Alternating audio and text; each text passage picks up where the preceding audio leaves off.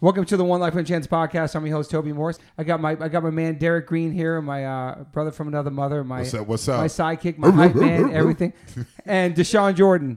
Yes, Thank you sir. so much for being here. Appreciate you being here. Thank you for having me. He might be our youngest guest. Really? How old are you? 24. Holy. Well, besides Max was on a while Oh, ago, yeah, but that's yeah. true. 24. 24, holy shit. I remember 24. You remember that? I do. Where were you?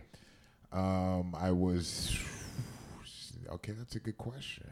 Maybe I don't remember. You were in New York, were you? Not yet. Just on the cusp of coming to New York. I was still living in Cleveland. Okay, bad. Working the club. Working the door. Yeah. What's up? So, Let me so see you, your IDs. I wonder. So you were born in was it Chandler or Arizona? So I was born in Glendale, Arizona, and then Damn, he sounds good. Okay, yeah. and then after Glendale, Arizona, I was there for a couple years. When I was younger, I don't really remember much around the time I was born. And then we moved to Macon, Georgia. Oh, wow. And then to Tucson, and then back to Phoenix. Damn. So how was Georgia? It was cool. Like I have a couple of memories there. You know what I mean? I remember we had a little corner store. I remember going there a couple of times for my mom. It was like in the house. In Georgia, they have a lot of like the house little like store set up where you get candy and the Kool-Aid pops and like everything. And so like I remember stuff like that and the group of friends I had there and everything. And then after that, I moved to Tucson. Actually, I went first because we went to Tucson for I think it was Christmas. Yeah. And then after that, I think my grandma drove up to pick us up, and then my grandma dropped us back off. And so instead of staying with my mom and them, I went back with my grandma. And then they came out later on after me, like on the Greyhound and everything. And then that's when we moved to Tucson and stayed with my grandma, then got our own spot. Then my grandma left, and then we left to Phoenix to follow her. What was the family dynamic? Was it like you? Do you have brothers, sisters? So it was just me and my older sister. Me and my older sister and my mom. My mom's kind of been a single parent my whole life. I didn't know my dad. And then we just barely met, like, I want to say, a year or two ago? Like, after 22 years. Yeah. So we met 2 years ago, yeah.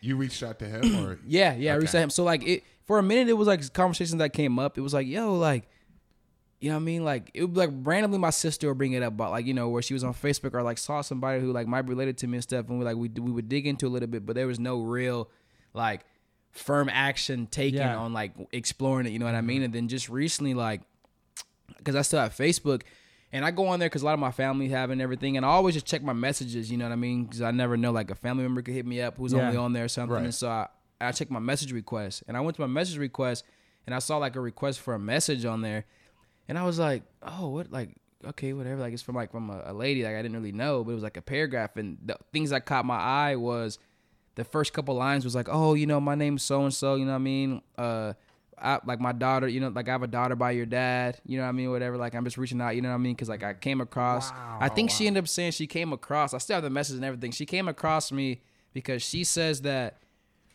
one of her nephews or something was watching skating or something, and, like, I was on the TV, and, like, she saw me, and, like, I looked just like my dad, and she was like, I don't know, I forgot how she said she put them together, but she put two and two together, reached out to me, like a whole paragraph just telling me about, you know, like him, you know, where he's been at. And like, You had no idea. No idea. Like, just gave me the whole rundown. And I was like, this is crazy. Like, it was out of nowhere. I literally just got back to Arizona, hanging out with everybody. The family was at my girl's house. And like, I just got on Facebook and just someone was like, just check the request messages. And this all happened, I want to say, within 24 to 48 hours of getting back to Arizona. Like, this is all happened. So like, I read the message and like, you know, she was like, here's my number. You know what I mean? If you want to like reach out or whatever, like, started texting her. She sent me like everything, like photos of my dad, photos of him and his girlfriend, photos of my brother, photos of my other sisters, like phone numbers, like everything, you know what I mean? And overwhelming, like, man. It was so much. I was like, oh my gosh, like what the hell?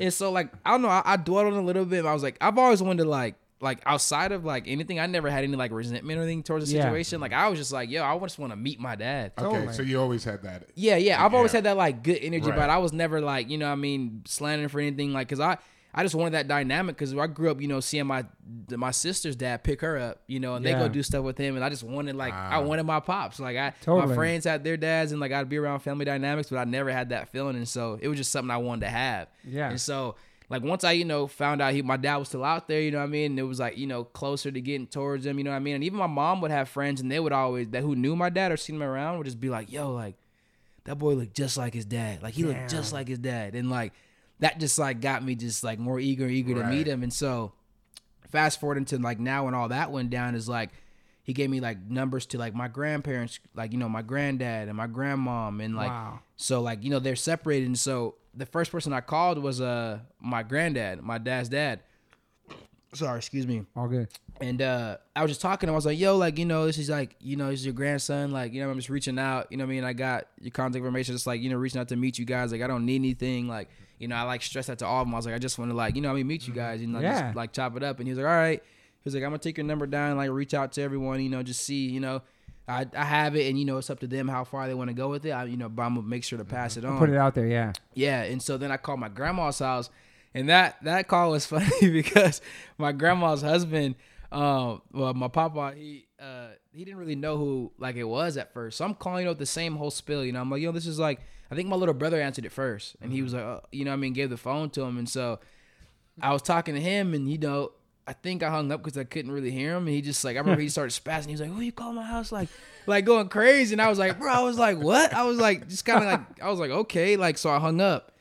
And then he called back again, and I was like, yo, I was like, I can't hear you. You can't hear me. Like, I'm trying to, like, you know, talk to you like what you just, like, are talking, like you're yelling or whatever. And he kept going, so I hung up again. And then he called back another time, and, like, that time he just sounded way more calmer. He was like, oh, so he was like, so you say your name is what? Like, and he say, okay, you say you Torrance son? I was like, all right, yeah. He was like, all right. He's like, I'm going to take down your information, you know what I mean? And then, like, I'm going to give it to him, you know. And then same with him. He was like, and then it's up to, you know, how far he wants to go with it. Wow, man. And so I was like, all right. Took it down. I'm just chilling. I'm already like kind of in shock because I just took the initiative to like make these phone calls. Totally. So I'm like, all right, whatever. I did the phone calls. Like it's out there now. Like, you know, I reached out and, you know, I stressed it to all of them. I was like, yo, I don't need anything. I don't want anything. Like, you know what I mean? Like, I just want to, you know, meet you guys and meet my dad. And so then after that, I want to say maybe an hour or so went by. Next, you know, I get a phone call from a random number and I'm like, hello. And then it's my aunt, my dad's sister, and she's like, hey, like, this your, like, Auntie Sean, you know what I mean? We start topping it up for a little bit, and, like, later on in the car, she was like, oh, you like, your dad on the line, too.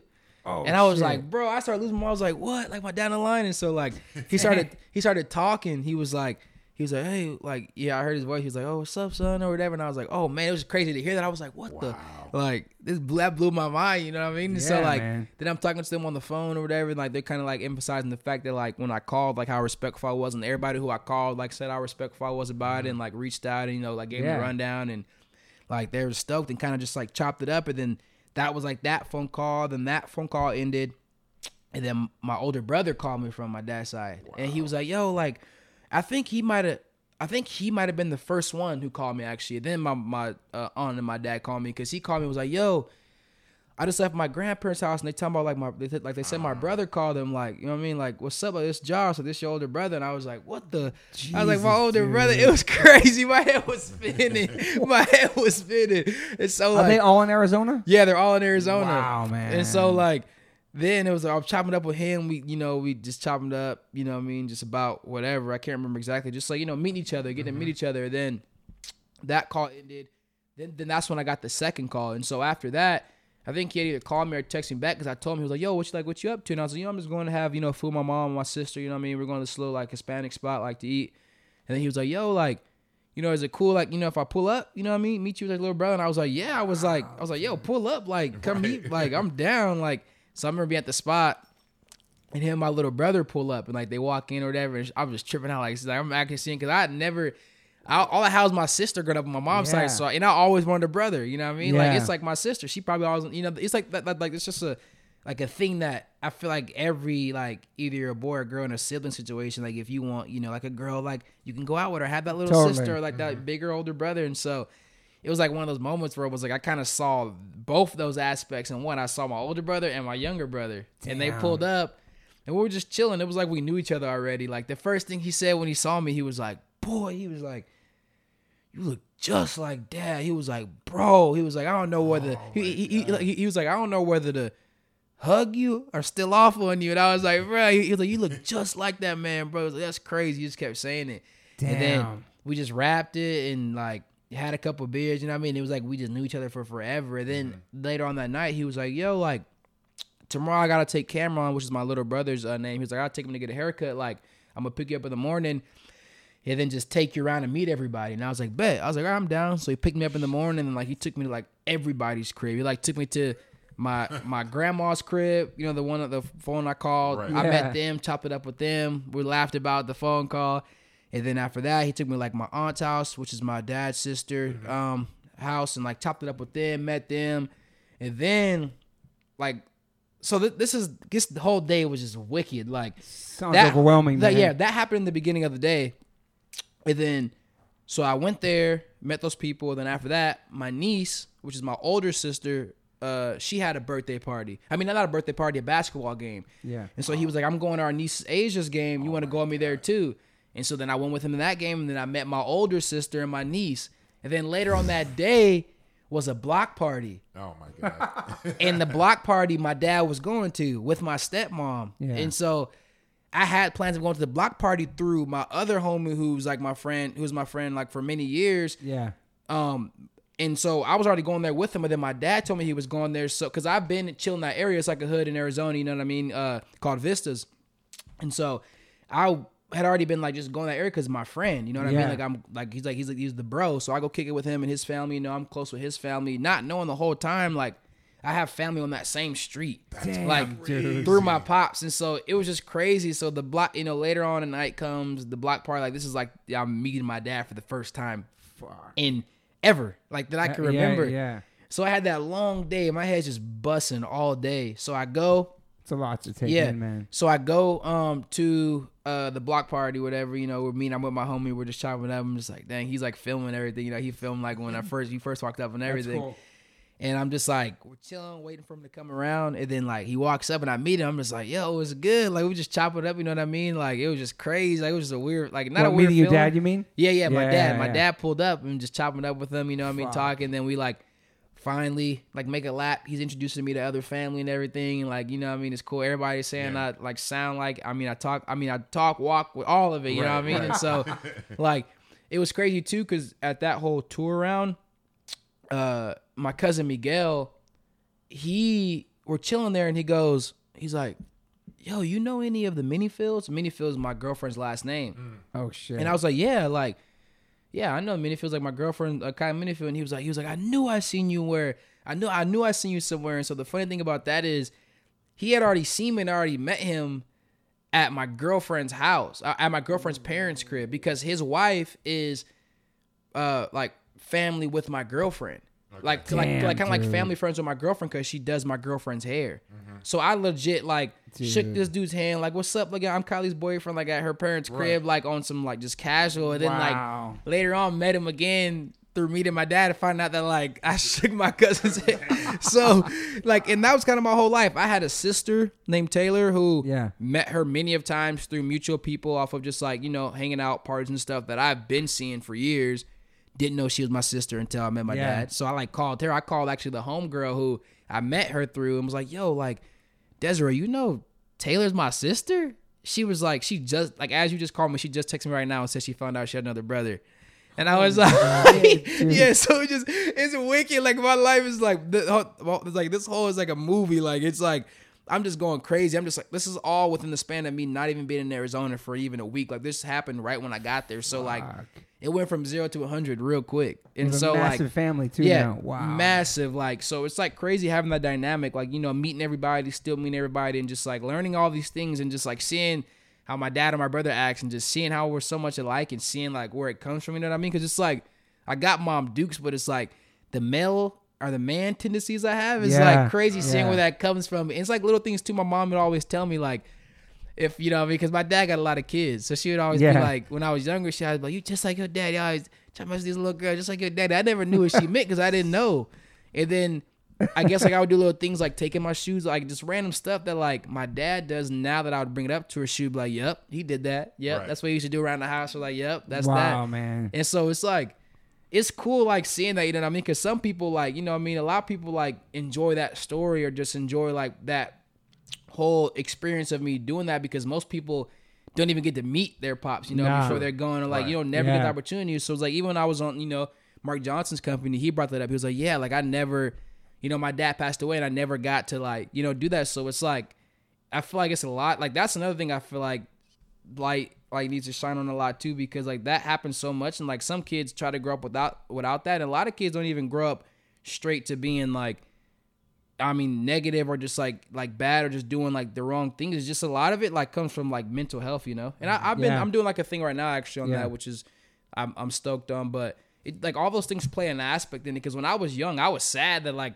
my dad wasn't picking me up. You know what I mean? Yeah, and like yeah. so it's like now having that, like just having that dynamic of just being able to just talk to him, and like I don't know, it makes you like feel like solid. You know what I mean? Like you have a For pops, sure, man, you know what I for mean? sure. Like, you know, even if you didn't do much or like whatever we're building from this point forward is like it's cool, but They all must be so fucking proud of you too, man. Everything you're doing. yeah, you know? they're stoked, because he didn't know like nobody like the whole side of the family. I didn't know them, they didn't know me. We're still meeting and like And they were always tight.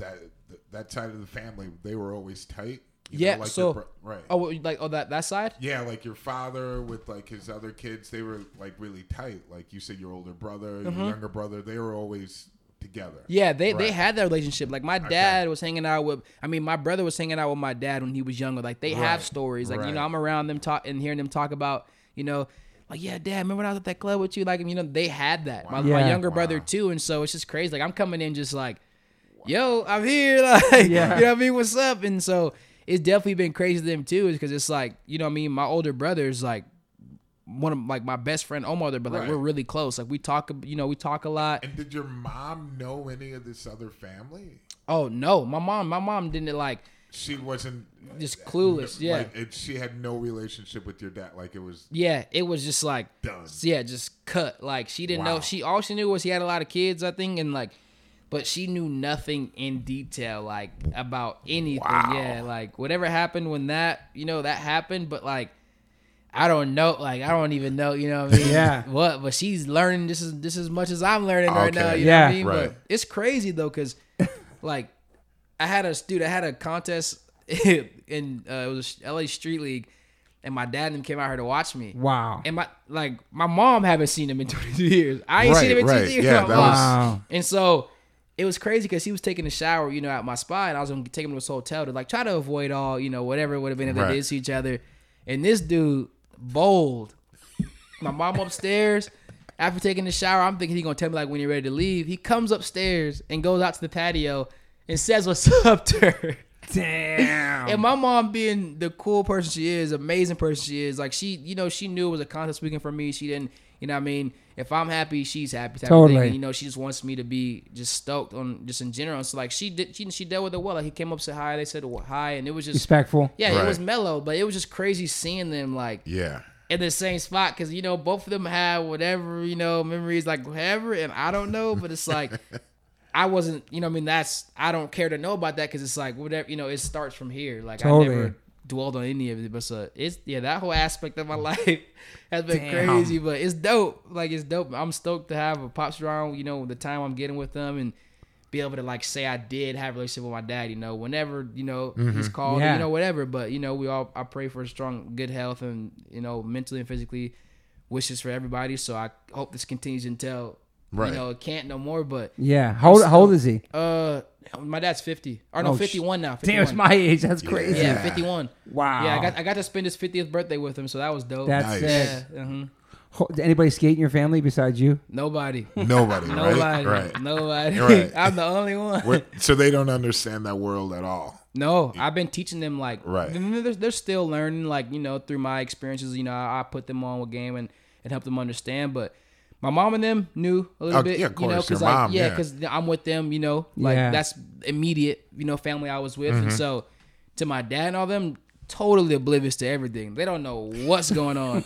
now they like, you know, here and there they're starting to learn, like, you know, that like they get the competition aspect, you know, like how to watch it now on TV and you know that you know the mainstream side of it, but like as far as what it is, you know, like the roots and like what skateboarding is, they're still learning. Right, But you know what I right. mean, that side is easy for anybody to understand, because it's like, yo, competition TV, turn it on. Okay, win or no, like that's Yeah. very, you know, transparent. But the other stuff, they're still learning. My brother's understanding it more. That's one dude who will, like, you tell him something, like he gonna really dig in and research watch on- everything. Like he yeah. gonna really tap in so he can understand it, and you know we can communicate about it. You That's know, at cool. He probably at did a deep eye dive level. on you too, like all your stuff. for Oh yeah, sure, he did. He went ham. Like he stayed up. He was like, "Yo, I was watching all your stuff, your interviews, everything. Like he tapped in for real. That's cool. Wow. That's really cool. Did they watch you on that recent thing? Was that the Do Tour? What was that? Oh yeah, Do Tour. No, Yeah, whatever that Or one Rome. thing. The one they just had. I'm sorry. It was like where Mike Vallely lives now in Midwest.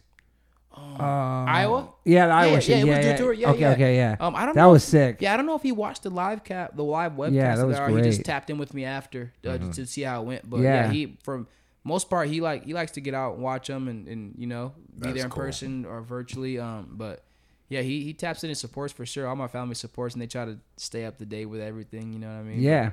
What was your how did you get in skate? Like, what was your attraction? Like, how did you find skateboarding, or it found you? So I lived in Tucson and like I just bounced around. I was a busybody. I mean, still am. Like I love to be out and about, just like Yeah. working. And so when I was young, I just like my mom like did a great job. She just gave me the freedom to just try whatever. Like if it was whatever I was in or loved or like she saw my passion and she just let me do it. You know what I mean? Whether it's football, basketball, dancing, like anything, she just supported me and just wanted to see me happy. And so I had the luxury of just like having that freedom to just bounce around. You know what I mean? And before skating, like I was in a dance group for like years. Like it was like Like my a traveling dance group? Oh yeah, like Wow. traveling dance, doing shows, battles, like everything. Like how I Sick. skated, like every Nice. day of my life. Like that's how dance was. What to kind of me. dancing? Hip hop dancing. Yes. I was in a Sick. dance group called Human Project.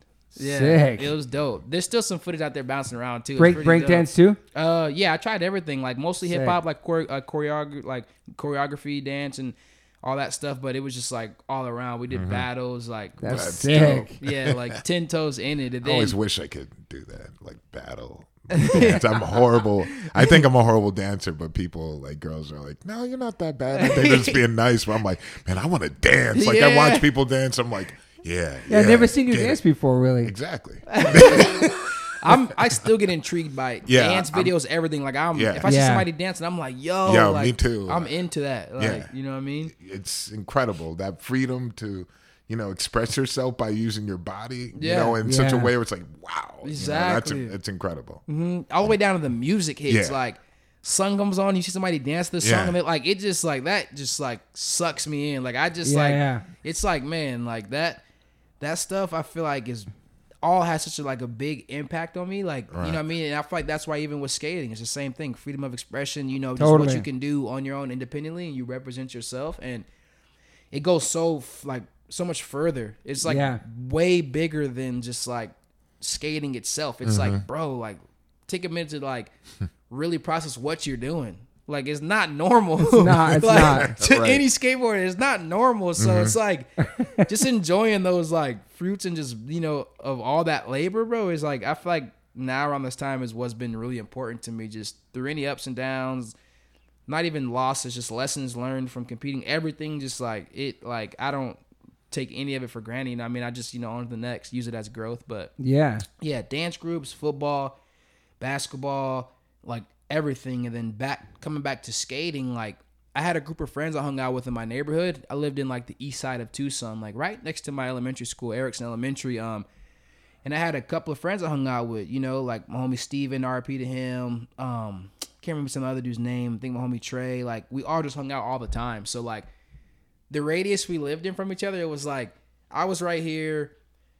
They all lived like it was a street that connected, that went all the way down through like the neighborhoods. And it was Okay. like long, just like straightaway. And they all lived like at different parts of the street Yeah. further down. And so we all just linked up every day. Like we just mob around the whole little like city and just like kick it, whether we were biking, scootering, skating, Something- going to yeah, basketball yeah. course is what we did. And the first time I seen it was when I first moved into the apartments I lived in. They're like little townhouses, and we were unloading stuff. And a dude who lived across from me, he had a regular skateboard, but it had like bigger wheels on it. I think it was his cruiser, Okay. with, like orange wheels.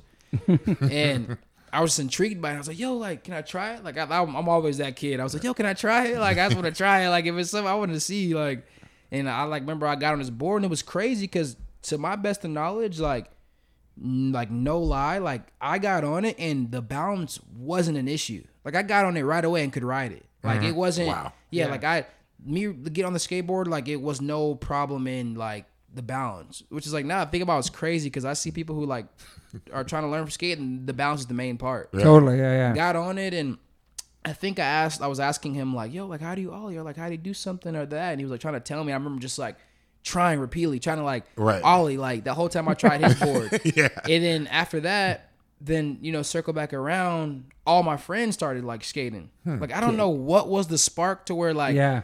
What they year was saw this it. around? I want to say this was about, I was maybe in 4th grade Damn. when I seen it. Yeah, I started like rolling around, and next you know, the whole crew was skating, and like Damn. they were going to basketball courts with their boards, and like when we got to the basketball court, like I wasn't even worrying about playing basketball. I was just messing with the skateboard. Yeah, Right. That's all I yeah. wanted to do. I was like up and down the basketball court on the skateboard, rolling up and down. And I remember like my favorite moment from that moment. I forgot how I learned about a kickflip. I heard about a kickflip, but they were playing basketball in this apartment complex where like one of the homies lived, and I was just trying to kickflip up and down the court. Like the court wasn't even that like wide, you know what I mean? I was like in and out, and I landed one like randomly, and I just freaked out, and nobody saw it. I was like, yo, like I did the kickflip, like nobody saw it. Damn. And that was the only one I probably landed for a long time after that. But like I don't know how that happened, and I mean like even now like my kickflips are barely good now. I struggle with them for the longest. That was for some reason that was like what should have been the first trick was like the last trick for me to get good. Like Yeah. I did it backwards, but I can't kickflip. You kickflip? I did like once or twice, and it's just, throughout the years, and I was like, yes. Yeah. It's bro, it's the hardest It's hard. trick in skateboarding. Damn. I swear. And it's so funny because like it seems like the easiest trick, Right. but Yeah. I swear kickflip is like the base for all tricks. It is, just right? the movement, flicking, because a switch kickflip is the opposite stance, but doing the same. It's like the base is a kickflip for all flip tricks. Right. I swear, like, and so that's why I say it's the easiest but hardest trick Yeah. to have a good one of those, and just to like take that to like whatever other trick you're learning, because it's like it's the base. You know what I mean? Yeah. And so. Yeah, circle around the skating, like that's kind of how it started with those group of friends. And then, when I moved from Tucson to Phoenix, I had one of my friend's boards. I was supposed to give it back to him. Okay. And I can't remember if he was like super like, like wanted it back about it. I can't remember. I don't know if he was like that much into it, like how I was into it. But I remember I didn't have time to give it back to him. Okay. Because we were moving. We packed the truck up and we were getting ready to leave. And it was like the last thing in my mind because I just was riding it all the time. And the day came, we were about to leave. I didn't have time to take it back to him, so I just threw it in the U-Haul and like we dipped to Phoenix. Damn. I got into town. The wheel was always falling off. I didn't know how to fix skateboards and What kind of board was it? You remember? a blind. Okay. Yeah, it was a chipped up blind, no nose, no Okay. tail. I didn't know Okay. the difference. It was a skateboard to Totally. me, like, but just razored out, like chipped. Damn. And I got in town, and the wheel kept falling off. I didn't know how to fix it. We lived across the street from an AutoZone, little plaza, and that was the first thing I thought. I was like, oh, they fixed stuff. I'm gonna go to AutoZone. They're gonna fix the wheel for me. They're gonna fix it. I went in there. They put a little lock nut on it, and I had my skateboard. Wow, they fixed that shit. Yeah. So we're like, all right. Yeah. I had my skateboard, and that was my board. And then Wow. through that, skated. First moved in there. The apartment complex told me to stay away from this kid named Curtis. He was like the terror of the apartment complex, right? Stay away So, from Curtis. yeah. That's the one thing. No, that was the thing. Like, Really? swear. Whole Oh, little that's thing about terrifying, it. though. I get in, Damn. skating around, chilling. See a kid on a skateboard. Who is it? Curtis. He became the homie. He took me to my first skate park I went to. Like, Wow. so it was a blessing. You know what I mean? Like, blessing in disguise. Shout out to Curtis. Yeah, Yes. for sure. But Wow, yeah, that's kind of man. like my background. Just like that was when I was back in Arizona, like really skating. Like and from that time when I moved back to Arizona, like that's when I was there for up to 2015 when I moved here. Like that's kind of where I like grew up. Okay. Yeah. really, You remember the first board that you got besides that blind, like after the blind? first real board, yeah. Like you're like, okay, I need a. Yeah. Well, I don't even remember what it was. Like I was getting a lot of hand-me-downs. Okay. I couldn't afford the board Right. yet. Like, Yeah. That's started the skate park he took me to was Chandler Snedeker Park, which ended up being like my local, and like that's the park I grew up skating, and it had a huge impact on my life. And Yeah. I think I would just get hand me downs all the time. Okay. Hand me down Right, shoes yeah. that didn't even fit, like boards from just people like. and That's then cool, though. That's I mean, kind of how right. like I got to get into that, and I didn't really start knowing about you need this board, this is gonna affect the okay. pop. I think that's why now people be tripping when I'm like, I'll be at a spot.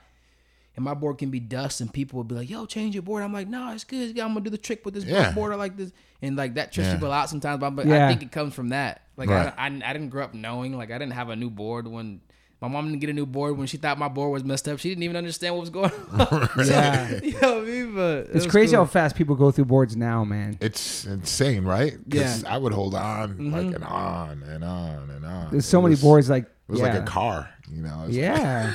You took care of your shit, right? Yeah, I mean, it was a big deal. I mean, it was expensive skateboards. I remember it, even like the generic ones. Like I had to figure out. Like people were like, "Yo, you got a Veriflex?" They're like, Yeah. they're like, "Yo, you need to, check." And then it was like magazines is where I started to learn, like buying those magazines, Vision like Street. Transworld. I was like, "This Facts. is, this is the shit." But We had rails on ours so you could get the sticker scratched and yeah, shit. rails and Nose, bone, yeah, I was like, "I gotta get the bird." the lap over, the lap over for the trucks. Yeah. Those Yeah, sports were so all heavy, dude. But Tail all bones. this, I was like, yeah, I gotta tune it up. I was like, I can't chip this, I can't, I didn't want to damage my You board. kept it nice, Wow. right? Yeah, I was trying to keep it nice, and Because boards were like, what, $40 they back were then? expensive. I like I Back didn't have a then, job. Yeah, I was like, so that's why I remember it was like a big deal. And I remember borrowing like friends' boards. Like, I got a new board, and they're like, "Oh, you want that?" I was like, "Oh hell yes, Yeah. I will take this board." Yeah, And stoked. just like a Natascopus. I remember I had one. I was like, "Oh yeah, it's like it's on." Even if it was messed up, it Facts. didn't matter. It was like I love that feeling of having trying out a new board. And, Yep. but I agree. Like once you had your board, that was it. You try every Exactly. trick on it. You come comfortable with it. It's a Yeah, good you feeling. break it in and shit, right? Yeah, I yeah. feel so spoiled now. Like, I mean, I still like I won't change a board. I'll try as long Right. as I can go. But it's like now I like getting boards and like what I mean, Yeah. even like being pro, like having boards now. I'm like, dang, like right. Oh, the tail feels soggy. Don't got pop. Gotta put a new one on. I'm like, bro. I mean, like, God. So that's why I don't even like. I don't ever snap Damn. boards. Okay. I never snap boards. I don't Right. like. I try. I'm not gonna say never because that's a lie. I probably snapped some at some point just off of frustration, but that's.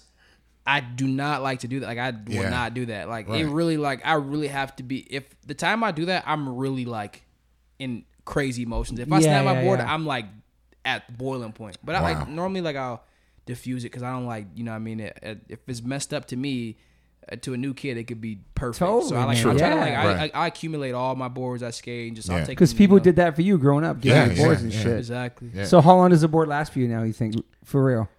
So if I'm street skating, if I set up a new board and I go street skate like on a fresh setup, dude, that can probably only last me that day. What?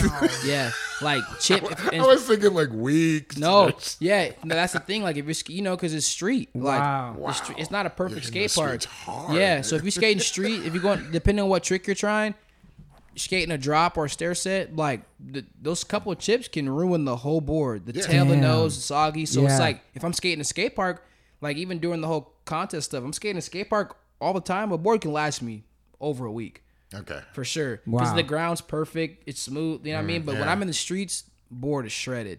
Damn. Oh, that's incredible. We're kind of old, so what Yeah. what does soggy mean? Like, what does Yeah. that mean? That's a Soggy good just means question. like, soft. Like, if it's Okay. a piece of bread, like it's wet, the soggy bread. Really? They get Yeah. okay. But like board, like, you know what I mean? If the board's soft, you know what I mean? Pretty much like another word for saying the board's soft, like a soft pop or like it's super flimsy, like Okay, flexible. okay, It's just okay. like the wood is soggy.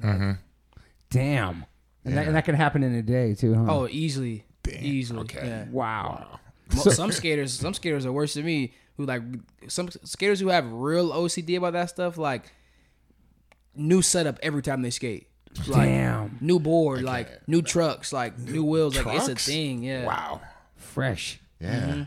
Damn. No, damn. Okay. So you start skating, and what grade are you in school? I would say I was in 4th grade when I first started. Nice. And so Really young. you're just skating, and your parents like, oh, it's just like kind of like a thing. It's like a hobby. It wasn't like a big. I would say, yeah, it was a hobby at first, but even in Tucson when I first started, like mom, like she knew I was like out hanging with the friends, but she was never like a crazy like.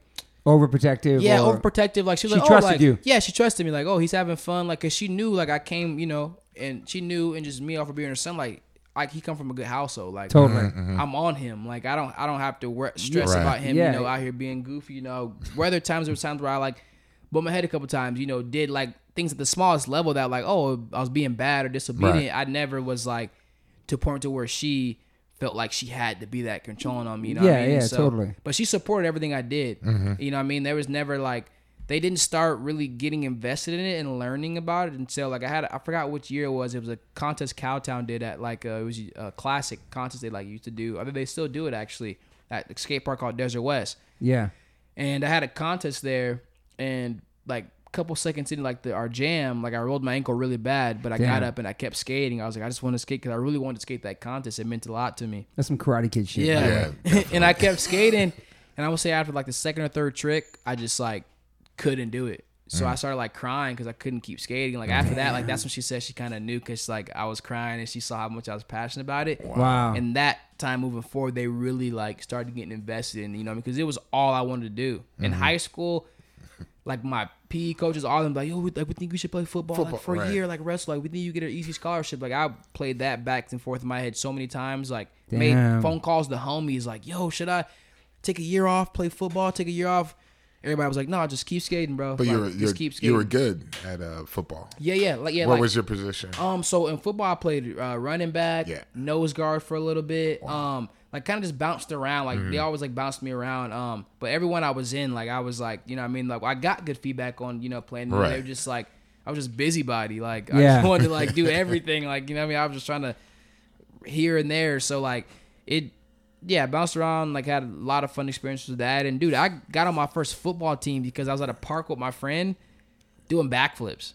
Oh shit, him and Chappelle Lacey, bro. Yeah. They got like I literally, my friend was like, you know, the whole thing was like, the homie put the hand out, you just flip and was doing flips. Wow. Coach comes out like, yo, like, you know, what's up? Like, you know, you want to play football? Like, you know, go get your mom and come back. Like, I swear, got my mom, came back, signed everything, you know what I mean? Signed me up, started playing for that football team. Like, man, I swear, like, it's so, now that I'm thinking about it, like, the timing's crazy. Man, I would love to just do I could make a movie, I feel like, just like the most crazy experiences and just like, you know, like it's been my dream to like make a movie that like I feel like about my life because I feel like I could documentary people could get, you know, like just like, you know what I mean, just like good courage from it, just like good energy from, you know what I mean? Hell yeah. So it's like, definitely. That's definitely one on my to-do list for sure. Were you a good student too? Like grades wise and shit? When I was there, and when I say when I was there, it's in a sense of like mentally paying attention. Right. I was a class clown, always a class clown. Like I was good. Like when I was in school, like and I'm locked in, like I'll do my work, but I would like do my work and finish early on purpose just to make other people laugh. Yeah. And that was all I did. I spent so much time being a class clown, but when I was like all there, like you know, I was locked in. Like it wasn't really hard. It wasn't that school was hard to me or was too much. I found joy in making people laugh. Yeah, class clown. Yeah, class clown, like to the tier. So, but yeah, that's kind of how. Well, your mom was strict on you with the grades and shit, or?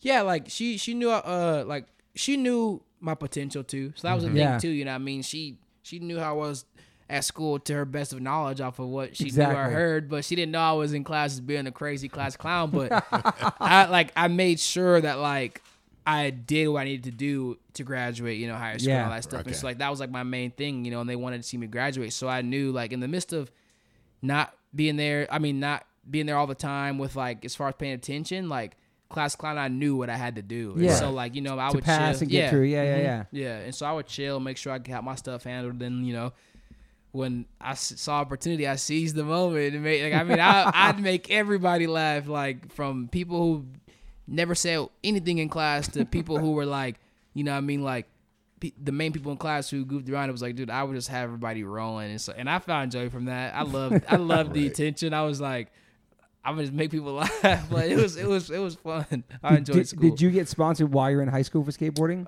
Yes. No. Actually, I want to say was my first sponsor might have been in junior high. Okay. Like, and then leading to like high school, I was like getting, you know, actual like, you know, legit sponsors. Like I think I was on some local stuff in junior high. Yeah. And then Cowtown Skate Shop, was that one of them back then? Oh no, Cowtown. I just barely got on Cowtown like a couple years ago. I've been on Cowtown. Shit. Yeah. You have so many different sponsors though. It's crazy, man. I wanted to when I was younger, but Trent, you know, he told me the story, you know, even when I got on Cowtown right the day I graduated high school. He called me up and was like, yo, come down, like, want to talk to you about it. I've been wanting to be on Cowtown for years, you know, since I was a little kid. And he just, like, explained to me the reason, you know what I mean, why he didn't want to, like, you know, put me on at first. He wanted me to, like, instead of being just like, I want this, I want that, he wanted me to, like, really understand, like be a part of it, you know, like more Like, family what's aspect. involved with being on it? Like, Just like he wanted me just to like, I want to say, really not just be looking for like a handout, like really embrace the family aspect of it and really embrace like that more importantly than just like, oh, I want a shirt, I want a board, just kind of like being there for that. And to be honest, like like, you know, it's moments like that which have like led me even at this time of my career to understand how important that stuff is.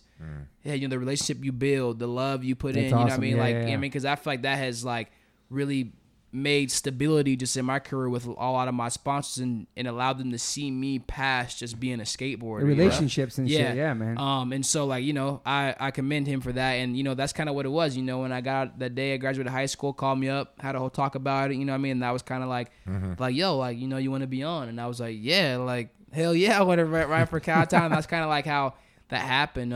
So yeah. Like, wow. And then what's going to say on here too is the Tampa Am. Like Tampa? Oh yeah, Tampa Am. It's like people's dreams to like skate at Tampa, man. It's like a legendary spot. I know I know that since I was in the skateboard in the 80s and shit. Tampa? Like, Right. yeah, dude. Like it's super. Like so many people never even get to go there, even skate that spot.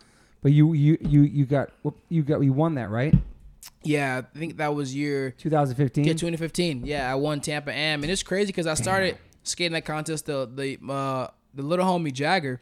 They were already skating those contests. I think my first one I went to, I actually went with them. Okay. And I started like skating, and you know, before it was just amazing going to see those like bigger levels of skateboarding and some of those like Am Kids video parts I watched, and just like, you know, when New Pollution was around, these like little shows who like showcase like these were all like people I looked up to in skateboarding that were like at the same kind of age, but like they were just like at that level in skating, or they were like out there. They knew what skating was. Right. I was still learning through all my experiences, and so it was cool to be in those environments. And, you know, just years and years went by of just competing and skating in it. Then, you know, in 2015, I was blessed, you know, to be able to walk away with, you know, the dub. And yeah, like he said, it's just like one of those monumental things where it's like, you know, you want to win one, you know, like not everybody gets to put one of those, you know, like those titles on their belt. And so like it, you know, it meant a lot to win. You know what I mean? It was like, okay, I finally did. And I think at that time, I forgot, even the dudes at Skate Park of Tampa was like, yo, like, you know what I mean? I don't know if there was any other African Americans that I've won a Tampa Am, but like they said something like that. You know what I mean? Like, will my name be on the list? Is like, you know, an African American like win a Tampa Am. You know what I mean? And so like, it was like a big thing. You know what I mean? And that like put me in the position to, you know, qualify, go try to make it in the street league and stuff. But the Nike SB Open was after that, right? Yeah. The Nike SB Open in Barcelona. Yeah. And so it was just crazy. Like that whole that was like in the midst of like the 2 or 3 years of me living in California, like a lot, like that was all taking place, man. Fuck. Yeah, and so it was just like, just hustling, like you know what I mean, just wanted, like, you know what I mean, and it's crazy because at that point, like I'm still totally oblivious to like the career I can have in skateboarding. Like I'm still learning. Like, are you making money at that point? Starting to. No, I wasn't even paid athlete by Nike. I don't think at that point. Wow. I might have been. That might have been one of the first or second years I was like a paid athlete by Nike. Yeah. But I was still learning. Like when I came into it, I didn't know, like, you know, even later on, like I didn't know, like, oh, like put out video parts. At some point you can get paid for skating, or like, you know, you can go pro. Like I was just purely doing, like, I just really love to skate. Right. Like, I don't come from a background of having any knowledge. There was nobody around me to teach me about what it is. I just saw what I saw, and, you know, I did what I did. I just wanted to skate. And so like I kind of learned all that through experience. And so like when it got to that point to where I was like getting paid for it, I was like, oh, okay, you know, like awesome, like, you know what I mean, I can do this or like do that, what I want to do, or like buy this. And so especially Nike too, like do skaters have maybe a silly question, are there like management or managers that skaters have? Or so I mean they do, like agents and stuff. I didn't have one at all. It was crazy. I got with my agent which was Paul's agent for many years, Cersei Wallace. I got with her like literally, it was like crazy timing, like literally I want to say a few weeks or so right before Nike sent me the email about wanting to like start pay me. It was like crazy time. I remember being in Arizona. I got the email from Casper when he was like, you know, he's not there anymore. But when I was in Arizona, I remember looking at my email and it was like, yo, you know, like, you know, we're, you know, thinking about, you know, wanting to support you more formally. And, you know, for me, all that to me, I like was thinking of thing it meant, that just meant to me like, oh, maybe they're talking about like trying to pay me now. And I was like, oh, what? And then like, sure enough, it was like, that was like my first contract. You know what I mean? Damn. And it all started from Oliver Flores. Well, actually, it started from like Steve Claire and Oliver Flores because I was on Vox and I was on Crew. And Steve Claire, he would always ask me, he was like, yo, like, if there's any other board company you want to be on, like, what would you want to do? If there's any other shoe company, what would you want to be on? And I always told him Nike. I was like, yo, like, Nike, I want to be on Nike. Like, and he's like, yo, I was like, all right, like, I'm going to see. I might have friends who rep for them. You know what I mean? I'm going to see what's up. Wow. And I was like, all right, same answer, never changed. What would you know? Any other one? Like, nah, I want to be on Nike, like, Nike. Because at this point, I've, like, started to learn a little bit more about Nike and skateboarding. Totally, yeah. And so I was like, no, Nike. And finally, one year, Phoenix Sam, I forgot what the year was exactly. He was like, yo, like, I was like, I might have a friend who, like, you know, can give you shoes, which was Oliver. And Oliver was going to Arizona because he was repping for Deluxe as well. And so he was like, yeah, I might have a friend. So that year I met Oliver and we were talking and he was like, yeah, you know what I mean? Like, if you're down, I'm down. I was like, what? Because I stayed at Steve Claire's hotel with them for the weekend because it was closer to the skate park for the contest for me. And stayed with them, and I was talking to Oliver at the food spot, and he was like, yo, if you ready, like, I'm ready. And I was like, what? I was like, I'm ready. Like, I want Nikes. Yeah. Like, I'm ready. And so I remember after that weekend, I got home and Oliver sent me my first box. It was 2 pairs of shoes. I remember I remember it was a pair. It was 3 pairs, I think. It was a Costin one. It was like a royal blue with the white swoosh. It was a team edition was a shoe that came out. It was like black with a white swoosh. And then it was the Omar Salazar pro model he had. Yeah. And that one, I think, had like a little hint of purple on it. Like, I mean, I remember my favorite ones though were the blue ones, the Costin ones. Just because I skated all of them though. But like when I saved the royal blue one for the last fair because I just loved how the shoe was. But yeah, Oliver, like he, you know, I mean, like even to this day, I always, you know, like tell him thank you because he like took that chance on me with like, you know, I mean, just giving me shoes and that. Yeah. That was the starting point, you know, to me getting to where I'm at with Nike now. Because at that point, I was still nothing. You know, I was still a little fish in the pond. Like I was another kid. They sent shoes. I wasn't doing anything that extravagant to be like, oh, like we're gonna invest in this kid. You know what I mean, but that was like the starting point. If Oliver didn't give me the opportunity or like see me that first box of shoes, like I'd probably wouldn't, you know what I mean, there would be no Deshaun on Nike right now probably, you know what I mean, but that's how many years to Steve Claire and him. That's amazing. How many years on Nike now? I would say I've been on Nike for a total of, I want to say 6 years. Wow. Yeah. Like crazy. It's like official like Nike, you know what I mean, like athlete, like 6 years. Yeah. And then your next wave part in the skateboard mag, that was a game changer too. Yeah, so like all the content I put on the Barracks was dope, you know what I mean, and that was the time where I was living at Steve Barrett's crib. That's right. He let me move in, and you know he gave me a roof over my head like rent free for like I want to say year and a half, 2 years, and all I had to do was just focus on skate. You know, I always thank him for that. You know what I mean? And so Barrett, wow, that's crazy. Like I did that, and you know he gave me the opportunity to put all that content on the Barracks. You know.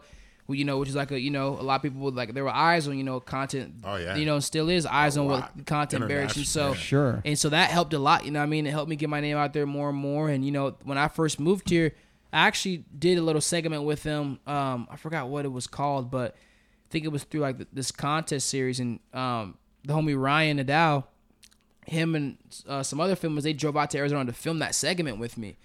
And after that, you know, I kind of knew Ryan through that. And so when I moved to California in 2015, that was like the only person I was like, you know, starting to film because I didn't know anybody else. But I met him through that. So whenever he had time to skate, I would skate with him. And, you know, all those parts were filmed with Ryan. And so, that's awesome. Yeah, those came out in the Barracks, gave me good pub, you know what I mean? And like helped me get my name out there. And then from there, just like, just grinding, you know, still am grinding. Just like, things just went crazy within that 2 years, you know what I mean? Like, and so all the street league, like all that just happened like within that like 2 or 3 years of like being there. Like you did a Diamond Supply ad, then you got Skateboarding Mag's Best Amateur Skateboarder, all that shit. Yep, yeah. I got my first ad up in Thrasher was Grizzly Diamond ad, Tray Flip Front Board on Hollywood 12, and then after that, yeah, like I won't say like a year or so later, like that's when I was blessed to get the year's best am title, and then just trying to keep it going from there, you know what I mean? Just kept keeping it going, and you got grinding. 7 plates too in the Super Crown World Champions too, right? Yeah, that was actually in LA. It was crazy because that one I got 7th in. I literally when I won Chicago Street League, there was no way I was gonna go to the championship. I needed to win a contest, and that was the last contest of the series in that year. And like I won that one, and that's what allowed me to go there to the World Championship in LA. But like a couple days before, I rolled my ankle gnarly at the Barracks. Damn. And so I was skating that contest literally like I did all I could within the span of like 3 days before like I had to practice or whatever. My ankle was like the size of like, dude, like the size of, man, I don't even know, not even a golf ball, way bigger than a golf ball, like a grapefruit. Yeah, size of a grapefruit. I had it super bandaged up. Like people, I don't even know if people notice it from my sock, but like my sock was bulging, and like I just tried to skate it still. Like I, you know what I mean? Like in pain thinking about dude, it. I couldn't. It was crazy because it was like, it was so, you know when it's something so swollen that you can't feel it? Yes. Like I couldn't even feel the range of I had nothing. So I was trying to skate. It was like my ankle wasn't even there. I was like, when I went up the Euro, like even the footage from that, I was like skating. Like I was trying so hard to flick, but I just couldn't feel any of the range of motion. I was just like flicking off a grapefruit ankle. And what happened like once you got that looked at? Was the doctor just like, what the hell? What are you doing? So the doctor I was working with, actually Nija put me on with him, Dr. G. He worked on it a bunch leading up to the contest. So he like was the one who told me like you be good, you know, just wrap it up or whatever. But it was just like super swollen, and he like we did a lot of work as much as we could leading up to the contest. So when I skated, it wasn't bad. You know, he gave me the okay to skate. Yeah. So I just was like, okay, I'm just gonna skate because I need to, and like after that I'll chill. But dude, even thinking like I don't even like even just me even trying to did it. Yeah, I don't even know. Like my ankle was so swollen and but jacked. It wasn't broken. No, it wasn't broken. It's like the adrenaline shit's going. He's want to get it done, you know. Oh my god, I can't even imagine. Yeah, I think it was on April 4th of this year. I took him to skate Cab's ramp. Shout out to Cab at the Panda ramp. Yeah. And he wasn't really skating the whole day. And then after I think because it was Christian, it was like everybody Chris Cole, ripping, like just like we're all skating all day. School. I know. I was just heavy like, session. And then chill. I was doing my hand plans. Chill out, bro. He's killing it. And so the end of the day, he was just doing some kick turns, pumps, and shit. And Derek just fell, landed on his ankle, and broke his shit right there. Broke my ankle on that ramp. I was just first break in my life. His life. Wow. So I was just like in my head. It was like, no, I can't believe I did this. Yeah. It was crazy. But to say you broke it at Cab's ramp, skating with a soy is pretty dope. That's the only cool factor. Yeah, hey, if it's anywhere to do it or when to do it, that was the time. I know. Yeah, that's true. But his shit was so explaining he skated like that. Yours was like, I just can't even imagine because mine was massive. You know, it's still like kind of swollen. It's been weeks, but I mean, it's scary. Yeah. You know? I mean, especially for you because that's what you do. You know, I mean, I'm a singer. I didn't have to go on tour or anything. Thank God. Facts. But I can't imagine like skating. I mean, once I saw, you know, they were like, "Yo, you just rolled it, bro. You just rolled it." And I was like, "All right, these guys are pros. Maybe they know what they're talking about." But they're not doctors. I was like, "But they're absolutely not doctors." Because I got to, urgent care, and they're like, "No, this is broke, and you're gonna need surgery, pins, everything." And I was like, "Oh man, like, dang, fuck, bro, man, terrifying." But have you broken anything? Nothing. Knock on wood. Ooh. Yeah. Wow. Are you gonna skate again, Derek? You retired from skating? I don't know. I had a dream that I was skating around the barracks, feeling comfortable. Like I was like, "Yo, I'm skating again." And then I woke up. I was like, "Oh, what the hell was I thinking?" He woke up and touched the ankle. He was like, "Ah." It's terrifying. During a pandemic, it's different, but now this things are open. Now the shows are coming, and like you can't afford to do that. I know it's true. You have to go on tour and fucking facts. Yeah. Damn, man. But wow, I can't believe you're skating on it. Yeah, it was that film. So that's like the worst injury kind of, and you skated on. Yeah, that one. Yeah, the worst one that I skated on. Then I had one not that long ago. It was like a knee one that I got really scared on. It was a freak accident. Like I was skating this rail, smaller rail, and just one of those ones where I landed on the board and did the splits, and like kind of like sat down, and I was so scared. The first thing I did, like forget anything else that might have been affected like during that fall. Like I just laid on my back and just like grabbed my thigh and just immediately started like just bending my knee, making sure I could like bend it to make sure it was good. Cause I was like, bro, like, please, like that's my most like the one injury I do not want to ever deal with. And so it was good. And then I went and got checked up, by the same doctor, Dr. G. And, he just told me it was just like, you just like bruised or, your MCL area, like you should be all good. Like, and that one felt like I did way more than that. Like, I mean, like laying in bed literally to like turn over to the left. Like I literally have to grab my leg to put over because it gets water in it or swollen or anything like that. It was swollen for a little bit, just super sore. Yeah. Like fluid, but like, I was scared. Like that one, I definitely thought, like I was like, bro, this is gonna be the first time where I did have one of those like really, really crazy injuries, and so I thank God that it wasn't that, and you know, it healed good, and you know what I mean, and we kept it pushing. But that was probably like the most one that like shook me to the core. Like I was like really scared. How about like a gnarly slam when you hit your head? I've had a lot of like slams, like you know what I mean. I've like racked rails. I'm trying to think of what else, like, you know, like you're not wearing pads skating the street. Yeah, none. Yeah, not it's at all. crazy because us growing up, I wore my Rector pads. I had knee pads when I skated jump ramps, like those ramps, quarter like pipes screw and ramps shit. and stuff. Yeah, but now I see kids shredding bowls and half pipes just wearing a helmet, maybe. Yeah, maybe. And there's a new way people fall where they kind of they almost like put their body like they slide down. Like it's a different way to fall. Like I've slid to my knees my whole life, and always wore pads. And I see now the kids like they're wearing fucking just pants and they're just shredding bowls and like they fall a different way than we fell. You know what I'm saying? Yeah. Like, it's different. Yeah. It's crazy. I like that Mike Vallely always wore a helmet from the jump to this day.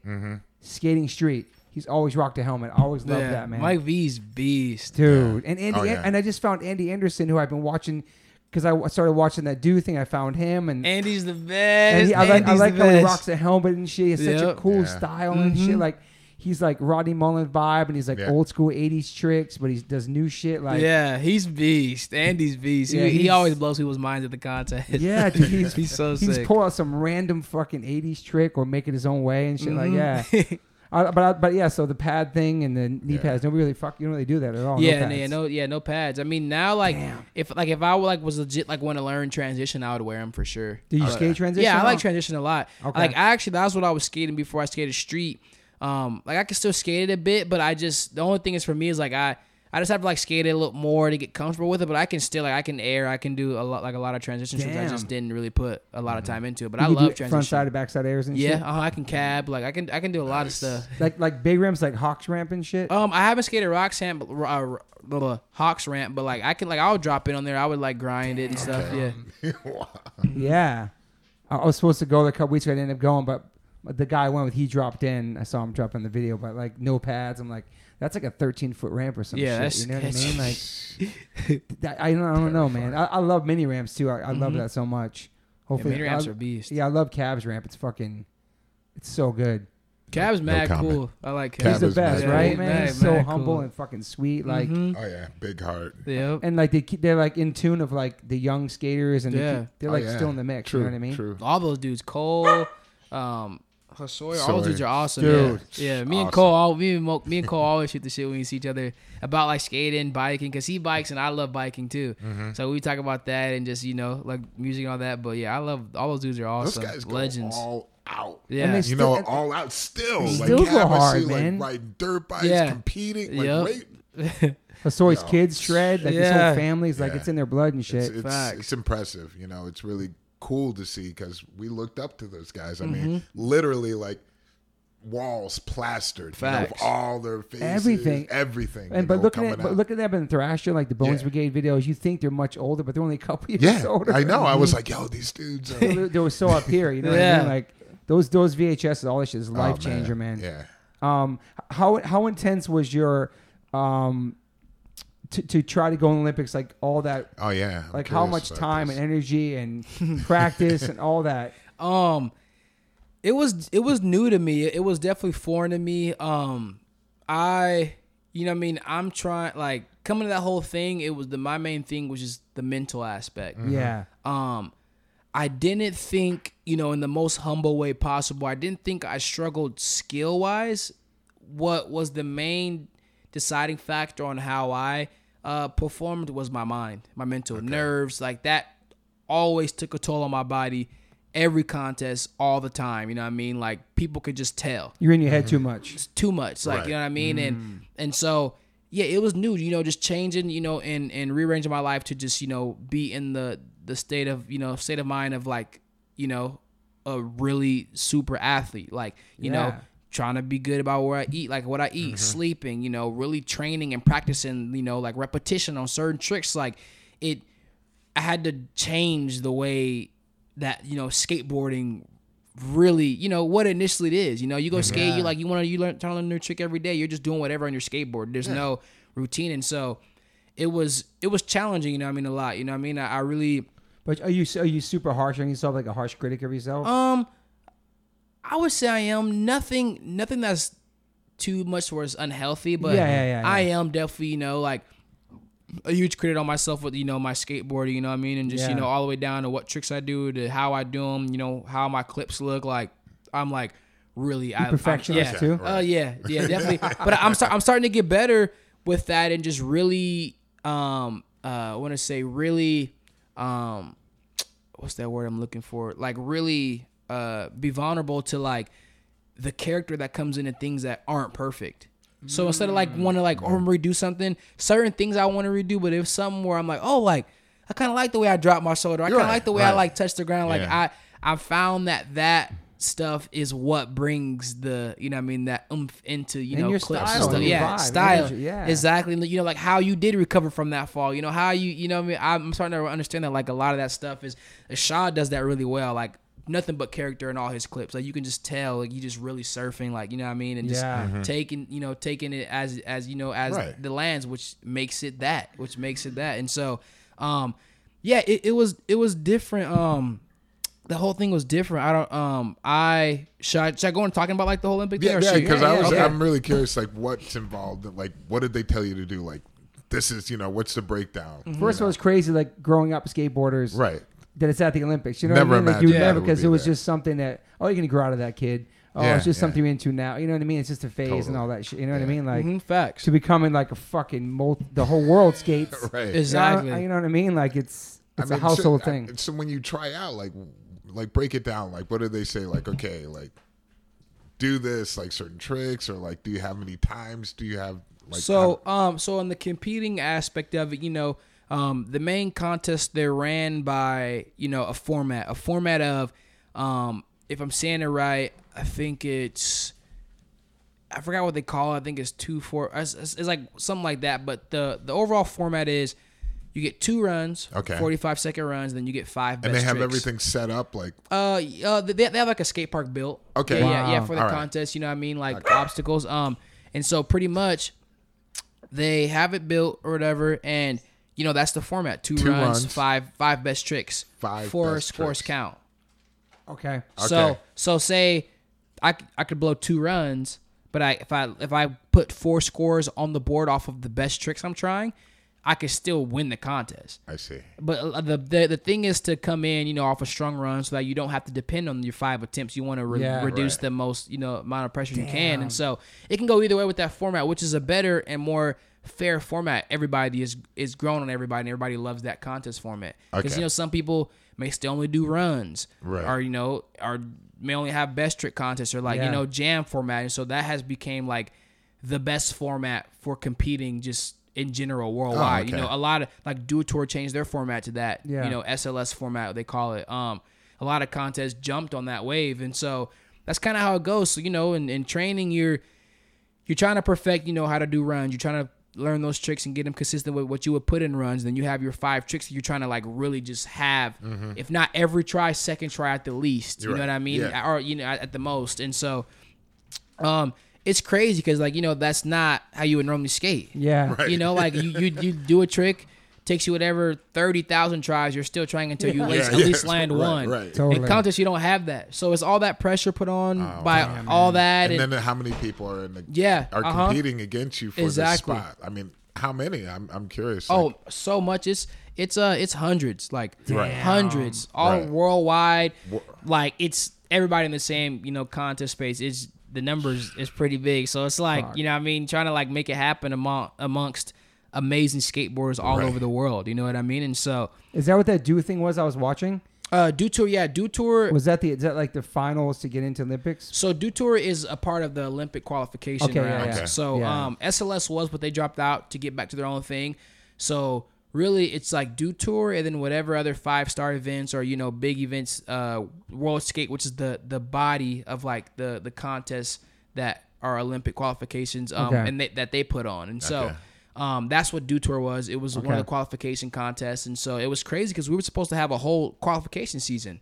Like 10 or more contests. Oh, wow. And then COVID happened and it got cut to 2, deciding whether or not you were going to go to the Olympics for skateboarding. And it was it was raining there too, right? Yeah, it was all crazy and due to, you know what I mean? It was nobody's fault. I would say like everybody got hit with it. Everybody had to deal with it, from the skateboarders to the people who worked the event to the people who had to run the event. So it was like, it was crazy. It was just being, even though a lot of skateboarders, we were all eerie about it. We were bummed because it was interfering and messing with how we, us competing. Totally. The mind that we had, everything. Just our, how, when we had to skate, how we had to skate. And so it was that. But then in general, just remembering that like, this is new to everybody. This is stress for everybody. This is Olympic. This is crazy, all these things that like are playing in everybody having whatever frustration and like built up. It was just all going. It all comes out in in those type of situations. So it's a lot. You know what I mean? And so, dealing with all that, it was just crazy. You know what I mean? You got to think about a whole season just being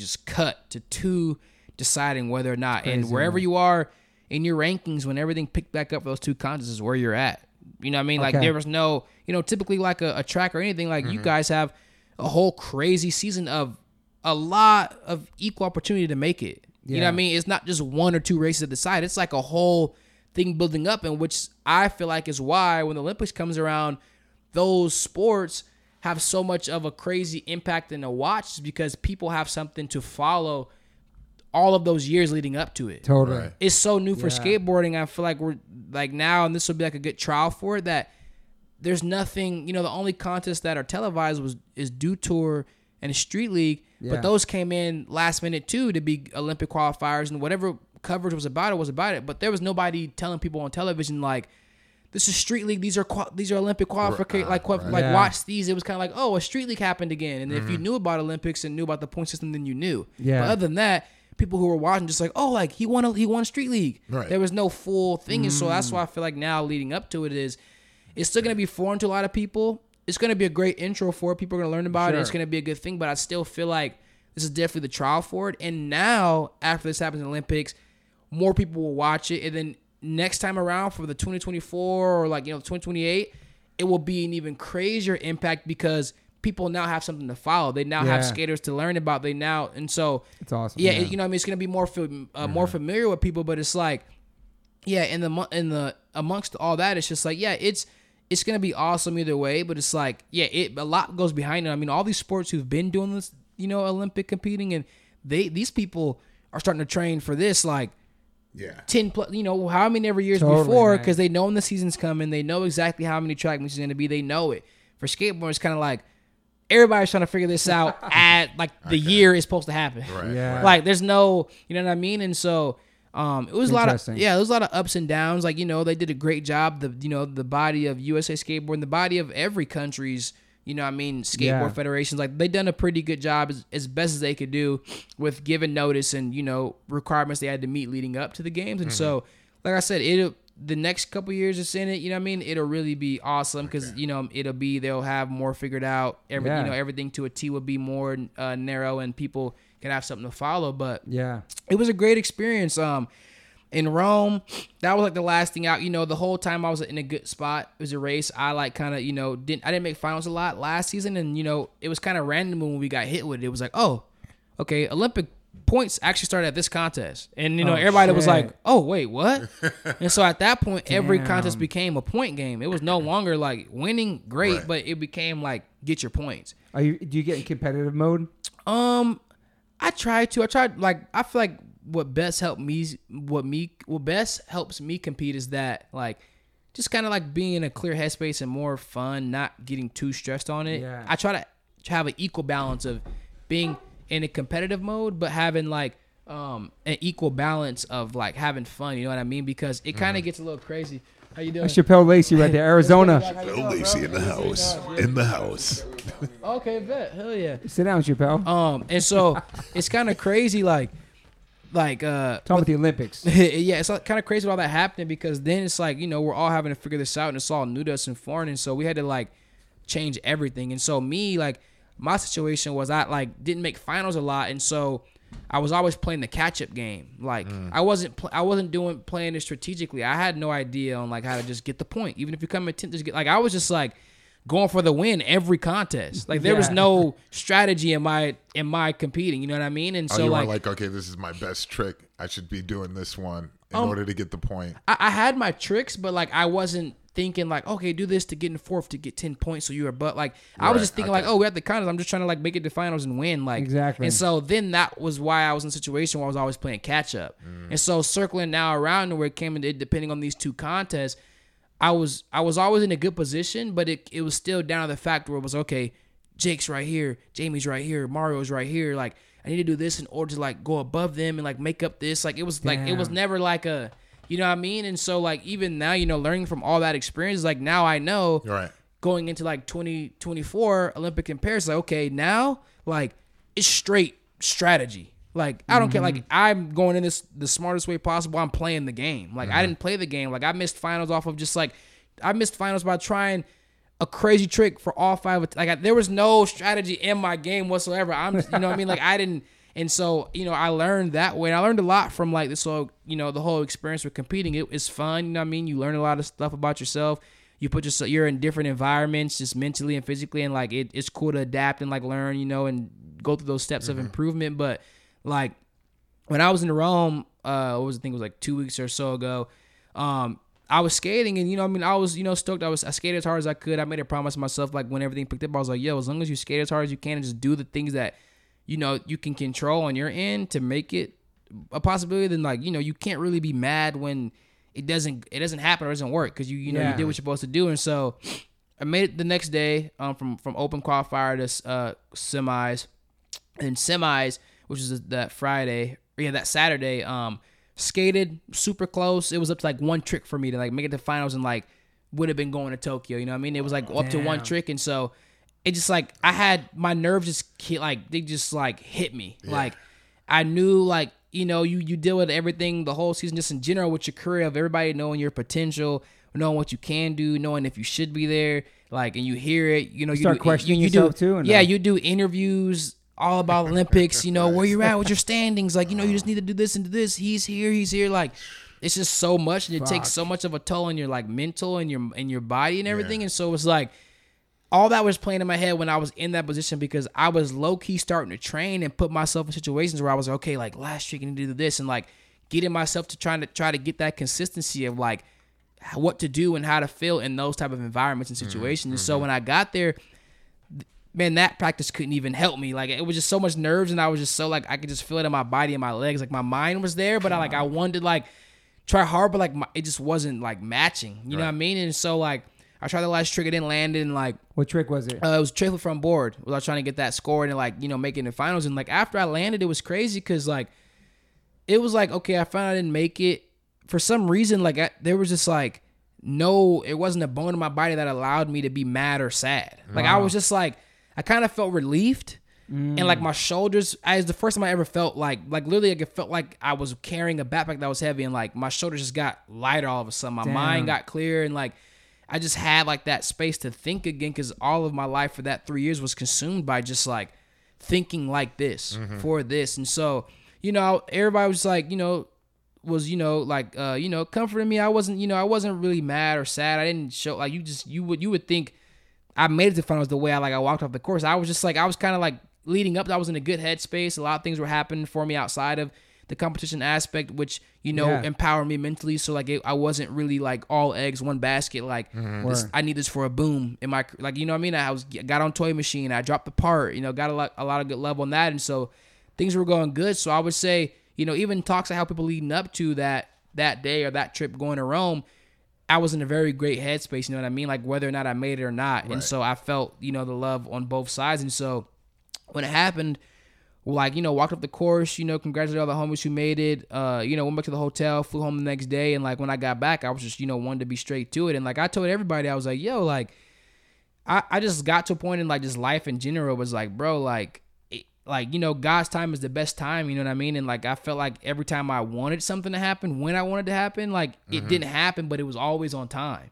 And so I never put like any hard feelings now, just with anything. I'm like, yo, if something happens that didn't go my way, like it's all right. Like there's a reason for why that didn't happen. You know what I mean? And so I just, you know, reminded myself that like, yo, like this, could have been him giving me this more time. You know what I mean? Him sitting me out for this one is him just preparing me for the one that's going to be like, you know, when it's figured out and it's crazier, it's going to be even bigger, effectively bigger, even boom. Mm-hmm. And so like, I reminded myself of that just, you know, week by week, even day by day still. I'm like, yo, like, you know, just chill. It's right around the corner. Qualification's probably going to start for that in like another year or two. Like, it's not far away. And so it's like, yeah, I always say, you know, God's time is the best time. And then like, you know, if there's probably a bigger blessing that like I needed this to like get to that. And maybe if I was the Olympics, it maybe would have took me away from that. So it's like, I have all this time now to like build up and have anything around me that I'm working on or doing grow with me even more, so that when it comes around and like I'm trying again for Paris, like it's going to be even that much more impactful for me, my career, anybody else support me and everything. So like, yeah, I never got too down about not making it. Like I wasn't like, even to this day, I'm like, I mean, I'm chilling. Like I see all the little stuff, recaps and everybody going, I'm like, yo, that's like, there's still beast. Like it's cool. You know what I mean? But like, I'm like in such a good headspace. Like I'm going to the park, skating again to learn new tricks. I'm on the next. I'm like starting to film for new parts. I'm working on more music. Like I'm just like doing all these things that like were all put on a hold until like that, and then I wouldn't have been able to do anything with them until after July, which is like, you know, a month and some change out, you know, depending on how it went out there. But it's like, yeah, I feel like now this time, just like, man, just like all the stuff I learned, just being like having to be that type of like skateboarder, and like I've learned so much now, taking it like forward, where it's like, you know, like I said, like playing the game, being strategic. Like I've learned so much. Even the last contest, like, you know, my friend Andrew Nicholas, who I grew up with, you know, is actually the Team USA team manager. He was like we had that conversation on the course, like debating, you know, what we're gonna do going to the next round. Like, okay, like like let's play it safe, because like, you know, in the past, like we've learned not to like. But so it's just crazy, like even having this downtime to think about all that, like all the stuff I learned. Even right now, think about everything I learned throughout that whole process of competing, and like now, and just thinking about moving forward for the next round of things. Like I feel like I'm just like mentally and just like with wisdom, like what I need to do in order to be in a way better position leading up to it than what I was now. Because where I was at on this round was like, it was all over the place. It was stressful. It was like a neck to neck. Things were stopping, going, contests, like everything got changed. So like this year for me, like, and it's still great, but for me personally, I feel like if it was any one to miss, it was this one. Because like, now going on to, you know, it's going to be even that much bigger and better years to come, because people are going to be hip. Like people are still barely finding out skateboard's going to be in the Olympics a week out, a day out. Facts. Nobody still really knows. Like I'm meeting people, even some of the interviews I did, like the news people, they're like, oh, skateboarding, like, wow, okay. Like before all the press started coming out now, like people are still like, oh, like legit, like, oh, now I'm into it. Like now I'm going to look out for it. Like nobody's still knows. So like this is gonna be like the baby boomer. Then like every year after that, because skateboarding's already growing crazy as it is. Like it's gonna be crazy this time around. Like for Paris and LA, like LA Olympics, like it's gonna be insane. Like it's gonna be insane. So it's like I said, you know, circling back to that, it's like great that you can see that, you know, for the clarity that it is. You know, it's like, okay, all these things are happening for obvious reason. Facts. And then to take all that energy, you know, as far as like, you know, where you need to be the next time, especially in the mental game. You know, like I see a lot of like athletes like Jordan and LeBron, you know, when they get into those situations where it's just like, man, what is going on in their mind when it's like last minute? That's what makes them such incredible players, that ability to be like, all right, I'm in the moment, like, and comfortable in the moment. You know, you see Jordan put it up, it's like, relax. You know, LeBron just like, give me the ball. Like, let me do my thing. You know, that mental state is so important that you said. And it's great that you realize that's where I need to be next time, you know, and then everything will fall into place. They always say, there's so many quotes about them saying like, you know what I mean? It's not about, you know what I mean, like I think it's the glory or whatever. It's like about like, you know, the comeback, how you come back from it all. Like how you, and absolutely. So, all those dudes have amazing stories about, dude, Kobe has so many stories about when he was missing shots, how much time he would go put in after that. Then he became the amazing player. Jordan too. He lost a lot of games. Like my mom's dude, he like sent me a picture actually of like a little quote Jordan had, is like a picture of him like in the gym. And it was like, I think he said something about like, I think it was how many shots he missed or how many games he won. And like he went back and like a lot of stuff like that, where it's like, no, crazy. All the greatest, like they don't have, and some people, if their life is a polished story, but a lot of those dudes like went through like kind of what I went through. Like, absolutely. Didn't make it, and then like came back around. But when they came back around, it was like, yo, like, it was you know what I mean? And so like, I love a good comeback story, like over anything. And like, you know, with me, like, I'm thankful for everybody around me who's like, you know, gave me that like, you know, unconditional love. And like now it's like I said, it's another day for me. And like, you know, life moves on. It's like, that's just one aspect of what, you know what I mean? That for me to be that emotionally attached to it, that I would have been letting that like letting that describe or like, you know, tell the world the type of skateboarder I am, which is not like that's not. I'm not just only that. Right. Yeah, and so I feel like it's the biggest blessing again ever for me not to have one in a way, because now I get to have all these other things that I am grow with me, and like so that when people tap in, like this is normal, and like they're already supporting that to the highest degree. And then when I go, it's like the impact on just me and my life is going to be just like astronomical, because I've had this time to like ground myself and stay solid. And that way, you know what I mean, people, you know, are more interested in it. But yeah, like it's still, you know, great hands. Like there's a lot of great skaters going to the Olympics and everything. You know, I good luck to like all those dudes killing, you know what I mean? And it's like, you know, it continues, you know. Somebody told me, they're like, yo, like, what's the next chapter? I was like, bro, I didn't change the chapter. It's still open. It's just a page just flipped. Right. Yeah, like totally. I'm still in the same chapter. Like, you know what I mean? I'm still going to try to go hard for. I'm still going to grind. I'm not giving up. It's another page. Yeah. Like the chapter's never closed. So I love that way of thinking, man. You know, like how those moments you say about Jordan, how like during the moments and their mind and they take the shot, whatever. Yeah. They're listening to the audience, but you're listening to your headphones during the So you're in your own world, your dimension, right? What are you listening to? So I started listening to music a couple years ago. I think the first time was in Brazil, I think, for one of the contests. And I like it because I can't really hear what's going on. Yeah. Wait, you were in headphones? He is. Really? Earbuds. Yeah. I don't listen to like, I can't hear the commentating. I can't hear nothing. Wow. And I just like music, man. Like music, it means how much skateboard means to me. Like I grew up around music, like, you know what I mean? I love music. Like I really I listen to I'm really He was on a music. dance team, traveling dance team. Mm-hmm. Do a backflip. Yeah. I'm really into music. So like that, it really is a part of me. And so like when I listen to music like that, like music does a lot for me. You know what I mean? Like from the moment I wake up to everything I do, I'm listening to music. Like I need music. And you know what I mean? And I made music with my cousin. Like when I was younger, they would always write raps for me, have me rap. They're freestyle, try to jump in. So like, like music is really important to me. And so like just now skating with it just puts me in like this just headspace. And just like its own just like, you know, like rim of just like, you know what I mean? I lock in. I'm just like, I'm moving on the beat. I'm just like sucked in by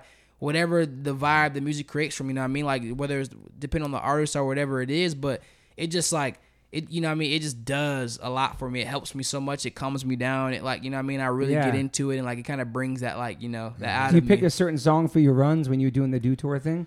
It depends on it depends on who I'm listening to at the point, or it depends on like what my energy is. If I'm trying to calm down, you know what I mean? If I'm trying to like really calm down and be like in just a smooth headspace, I go to like all over the place, from Otis Redding to like Charles Bradley to like to like Labby Schifre. Like I just go all over the place, like, you know what I mean, with that type of music. And then like, you know, if I'm like, okay, I want to turn up, like, you know, I go to like, you know, some newer artists, like, you know, a Young Thug, or like, you know, it's like one song I'm listening to that I was playing when I was skating, it's called Pay the Fine. It's like a good song. It's just like one of those songs where it's just talking about just like the whole aura of the song is just like, you know, just eating, like, you know what I mean? Eat like just, you know, you trying to eat, you know what I mean? You showing love, you know, people around you. Like even the music video is amazing. Like I just love that whole song and what they did with that song in general. Then, the song was like, it's called Top by like Fredo Bang and Lil Durk. It's like same thing. It's just like, you know what I mean? Like, you know, the lyrics is just, he's just talking about like, you know, my mama stepper, like, you know what I mean? I can't walk by faith, you know what I mean? Every day I wake up, you know what I mean, to some brand new hate. Like, it's just like lyrics like that, like draw me to like push me, like, okay, like it's real stuff. Like, I don't really like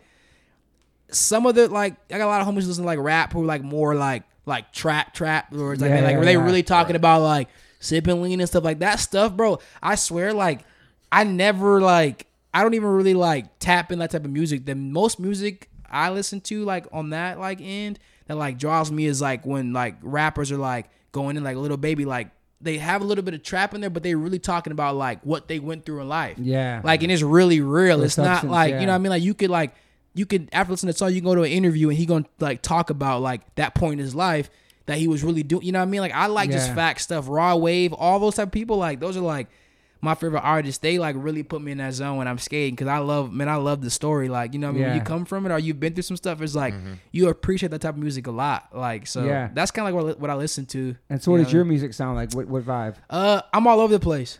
I like to make everything. Every time I go to the studio, I make something different. Like I'll make like along like right, you know, like facts, like, you know, trap, or like I'll go to like, you know, more like dance hall vibe, or I go to like singing. I actually got a song with Ben Harper that I've been sitting on for a minute. Damn. Yeah, bro. Nobody knows about. I got a song with Ben Harper I've been just sitting on. Like I don't know when I'm gonna drop. Cool. Yeah, I don't know when I'm gonna drop it, but I was gonna use it for my last video part. Do you sing too? Yeah. Yeah, I didn't work out like, and that was like legit. I got footage on my phone. I recorded like I went to Ben's house. We're like in his like dungeon. He's playing like the guitar, making the beat from scratch. Like we went in on that song. It's a dope song, and that whole song we're just talking about just like kind of just like fighting and like it's a crazy song. I've been plotting when I want to drop it, but damn, when'd you do that? How long ago? That was earlier this year. Okay. Yeah, tapped in. Yeah. Ben's a good friend of mine, a great mentor. Like, we tapped in and he dedicated time. He, you know what I mean, he really put aside. Like, I mean, I'm pulling up at his crib. Like, coming in where like, you know, it's dark upstairs because wife and kids asleep. Like, we're going to dungeon. Like, he really sacrificed the time and like really like, you know, worked with me. That's and I appreciate that like endlessly. But it's like that's what I'm saying. Like, I'm really like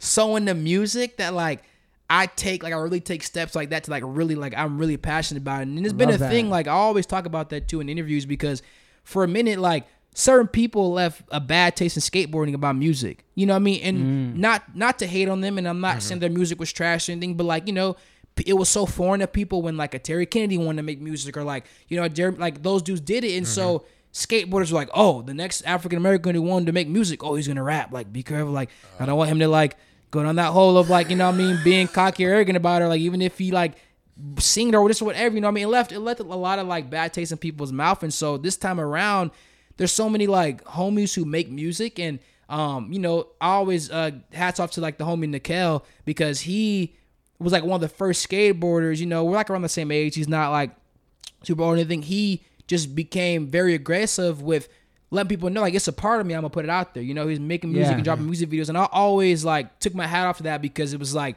nobody was doing that. It was still so foreign. It was rubbing people weird, because I think it was only rubbing people weird because of the confidence and like how much love he had behind it. Right. So it forced people to pay attention.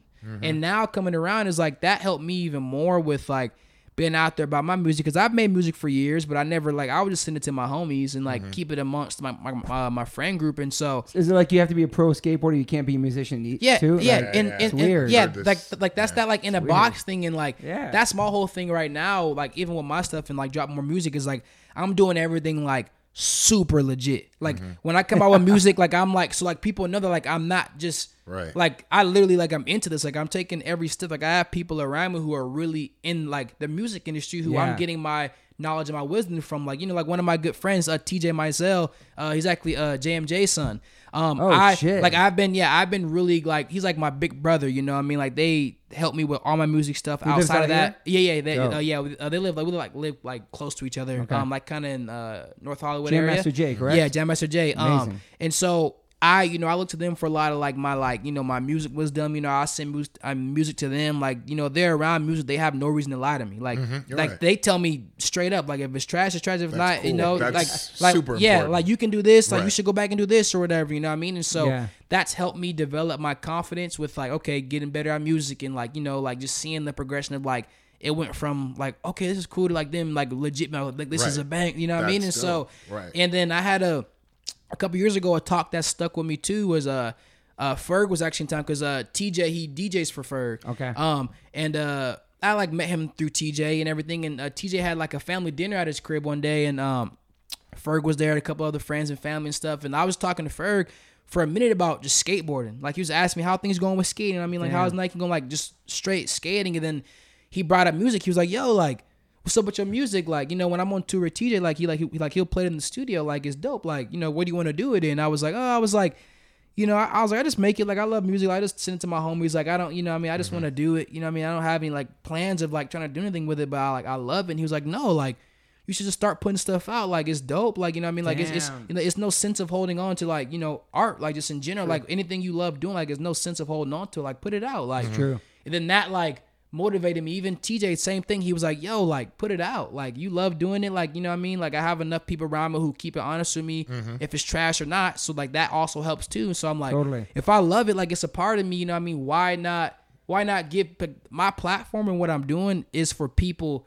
to learn about me. They want to become more attached to me. They just don't want to see if I'm winning or losing, because that's not a real fan. Right. And so, like, that's what I kind of learned through all this is, like, if there's something I'm passionate about and I put love into it, like, it would be selfish for me not to give it to my world or people who follow me, you know what I mean? And it's like a lot of, like, I look at it with that stuff, you know, any project, anything, like, you know, I have a nonprofit, like, anything that I feel like is genuine that I want to give to people, I feel like it selfish if I don't do it. And, like, just in the sense of all that is, like, bro, like, this Cyril Jackson, he's skated for Baker and stuff. He actually sent me a thing on Instagram. I forgot, like, what the DM said, but he was like, watch this, King, or something. He sent me, like, that Denzel speech that he did. Yeah. Oh, amazing. And dude, about. I like, that is so crazy and that's so powerful. Like, just the whole thing where he talked about just, like, you know, you, like, you know, when you're on your deathbed or you lie on your bed and, like, you have, you know, you don't want all these spirits of unpotential, like, you know, things that you, like, didn't do that you, like, are made and do, just, like, surrounding you. Like, and I always think about that. I'm like, bro, like, that's crazy. Like, that speech is so insane. Like, it's so good. But, like, it's just little things like that. Like, I just, like, really now, when I do everything that I'm passionate about, like, I really try to, like, really do it. And yeah, it's normal, like, nervous. Like, I was super nervous when I dropped the first song. I dropped, like, a little fun, like, dancehall vibe. It was a song about, like, White Claw. It was, like, a good, like, little, it was in the summer. Like, it was, like, I want to drop a song. And that, like, that was, like, the whole thing. And it wasn't the first song I was going to drop. I had this other song that's, like, legit, like, you know, I've showed people that, like, people love. It's, like, really about, like, you know, what was going on, like, shoot, like, it's, like, a really good, like, heart to song. And it just went that way because it was summer and, you know, I wanted to bring light to what was going on. And that was, like, the ultimate, like, deal breaker for me. It was like, okay, I'm gonna put this song out, like, how people respond to this, you know what I mean, it'll make the entryway for me to actually start putting music out, because I would have broke that ice of, like, people like, oh, just I'm making music.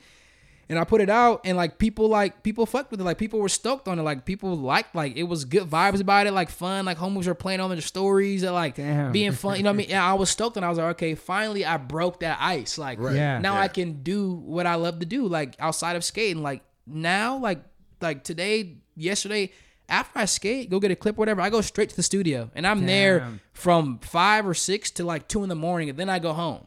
Like, and that's every day I can record with the homie. Like, after I leave here, I'm about to pull up on my homie Pat. Like, and just be there the rest of the day, night, plan the, like, you know what I mean? Like, I really, like, be into the music stuff. And so it's awesome, man. I'm like, I'm stoked. And, you know what I mean? Kind of going that whole thing and just, like, putting it out there is, like, that, like, stuff is so important. And, like, me, one thing, everybody always asked him, like, yo, like, what does it mean to you if you win the Olympics? I was like, bro, I was like, honestly, like, to me, like, it's bigger than that. Like, I would just be stoked to just get that boost of a platform and just talk about stuff that I feel like should be talked about, or do things I feel like I should do to, like, empower people who support me, or, like, youth. Like, the medal's cool, the money's cool, but, like, it starts with it starts there. Like, you know, like the events I talked about earlier when I was at the Harvard Park with the kids, is like, it was so cool to just see some of those kids, like, stoked about skating. They might not even knew that much about skating, but, like, they were just showing up at the skate park because it was an event. It was fun. They got gear. And that for some of those kids could have been the deciding factor from them going out that day and doing whatever that wouldn't have been the best, you know, action for them to take. So it's like, I'm so into, like, giving back and stuff like that, to where, like, dude, honestly, if I would have won or whatever money I would have invested that, I would have put all that into, like, my nonprofit, which is, like, the thing I have going right now, my older brother, which is, like, a community, like, driven, like, you know, thing to, like, give back to communities and empower the youth and stuff like that. Because I feel like that's important. Like, I kind of had to not get a passion on my own, but, like, I kind of had to learn a lot on my own, a sense of, like, having that male space filled, and just, like, learning how to, like, really focus and do something that I wanted to do and take it to a level that I didn't even know was possible. And that was just my mom. I was just gonna say, my mom. Credit, exactly. My mom did a great job playing both roles, like, being on me solid, and but like, she, I don't know how she did it, but she just had that, like, great balance of, like, letting me be free, but not, but, like, you know what I mean, to where, like, I can learn, but, like, I never, like, ended up in any mess. And so, like, she, like, like, I always give her the utmost because she did it as a single parent. Right. And so it's it's crazy. You know what I mean? Like I have like, other family who like didn't do it on the right path, and like, so it's just like crazy just having that and her helping me be able to have that switch of like learning and applying it and like, taking off it was like super impactful to my life. But I think it's bigger than me. Is important that you say, that she gave you that balance of freedom, because and trust. It feels that, like you were looking to her, and you see like all the good things, she wasn't a hypocritical person, she was living her life, doing her things. And it's like that has an impression. Exactly. That's just like you're seeing it. It's embedded in your kid's head, and you got to give that kid, that trust. Facts. And let them do it, because they're going to remember it. There's things that my parents did just from example that's just kind of stuck with me. And I didn't imagine that it would. And it's like, Facts. you know what? I'm not going to do that. That's not me. That's not me. Exactly. That's real. That's not who I am. Yeah. It happens like that, dude. She like, man, like just, I always, like I've said, like, that's like my hero is my mom. Right. That's awesome. Because like, man, she went through so much as a single parent, but never made me feel like I was going through it. Right. Like, you know what I mean? Like, and that's why I feel like I never you be like, a kid and have a child. Yeah. I never feel like I was like, That's I took amazing. on all these responsibilities. Like she did what she had to do, and she like really busted, her ass to like make sure like that I was comfortable and I could do what I wanted to do. You know what I mean? And so like, that transpires all the way over into even today, where it's like, bro, like it's. I always tell people, I'm like, bro, it's way bigger than me. Right. Yeah. Like, he's way bigger than me and you. Like, it's not, that's like, you got to think beside that point. And that's when, me, I have a big heart, and, like, people who know me, friends from, like, they already know, like, what time it is with me. So it's like, my main thing is like, dude, money doesn't, like, all that stuff doesn't fuel me. Like, having a trophy, if everybody around me is happy, that's when I'm stoked. Yeah. Like the minute something's going on around me, family, friends, like that's when it messes with me. Yeah. Like, Right. I mean, like, I could go to Olympics and win gold, and somebody around me, whether I'm like is not doing, like I'm gonna be stoked. Yeah. But Right. I've never been a me person, so I don't know how to deal with like. You know what I mean? Like trying to like make it about me. Like if I won, like I'm talking like about me. Like the first question you ask me after I win, or if I did win or whatever, it's gonna be like, yo, like I'm stoked to do something for this person. Right. Or for like that's how I answer questions. But everybody around me tells me you need to do more for yourself. You always do too much for other people. Like you need. I'm like, bro, I don't know how to do that. It feel weird. It feel weird for me filling up my tank. And I want to fill somebody else's tank, like, you know what I mean? Like, I don't know. Love that, man. So it's crazy. Like, Right. bro, that's like the main thing. My family, everybody gives me stuff about it. They raised you with so much love and compassion, your mom, dude. Facts. Yeah. But now that your dad's in your life, is he more in your life now? Yeah, since you guys are reunited? Yeah, facts. Yeah. It's always love. I make sure I like take the initiative to make sure that relationship is good. You know what I mean? Because like I said, fast forward earlier, it's like most people don't get the opportunity. Yeah. And like, I got people around me too, like some of my friends' dads, they always tell me, yo, like make sure you're talking to your pops. Like make sure you have that relationship with your pops is important, you know what I mean? And even now, like, we talk, whether he's dealing with like health or whatever, I mean, and like I'm seeing him like, dang, like I always think about it. If we bring some like health stuff up to him, like, bro, like thank God like I got to, like, you know what I mean? Like he's only getting older, but thank God I like have this relationship with him and I met him, because like it's important, you know what I mean? Like everybody, like I told that story, is like, bro, like that's like good, and I see the importance in that, and I'm thankful for it, because it's just cool seeing like everything, like the dude who made me, like whether or not he did a lot for me, like it's just like I see where I get everything from, Right. All your mannerisms, everything. yeah, like everything, how I talk, like what I do, how I walk, like why. What beers I drink, like it's just crazy, like it's crazy. I met my brother, and we were drinking beers together. He's like, "Yo, you want a beer?" I was like, "Yep, give me Dos Equis." He was like, "Yep, that's what I drink." Girl, my dad, that's all he liked to drink. It's like, bro, what Crazy, it's crazy. It's crazy seeing all that, but like, it's insane. So much of like, dude. So it's like all that stuff. It's been a blessing to see, and just even questions I have now. Right. Like I can now ask my mom, like, yo, and this back in the day, like my dad, and like she's answering them now, or he's like, it's cool to get that. Are they more like that's nice that respect with each other? Yeah. It was you never kind of like, brought them together in a way. Yeah, my mom's so cool, and my dad is cool. It was never a thing where my mom was like, oh, if I see him, it was like, like even my last birthday I just had, like I had a little party in Arizona for it in February. All there. Right, cool. Nice. My dad was there with his stepmom. My mom is so chill. Like she's never been the type of person where you got to worry about like, okay, be careful. She gonna if she see him, it's like she's Right. like, oh no, she don't care. She's not there for him. She there for me. Right. She don't care what he doing. Like they say hi to each other. Like it's she met my stepmom. Like it's all love, and so I'm thankful for all of them too for making that easy for me. You know what I mean? Because that plays a part in it too. So it's like absolutely, it's so mellow. Like it's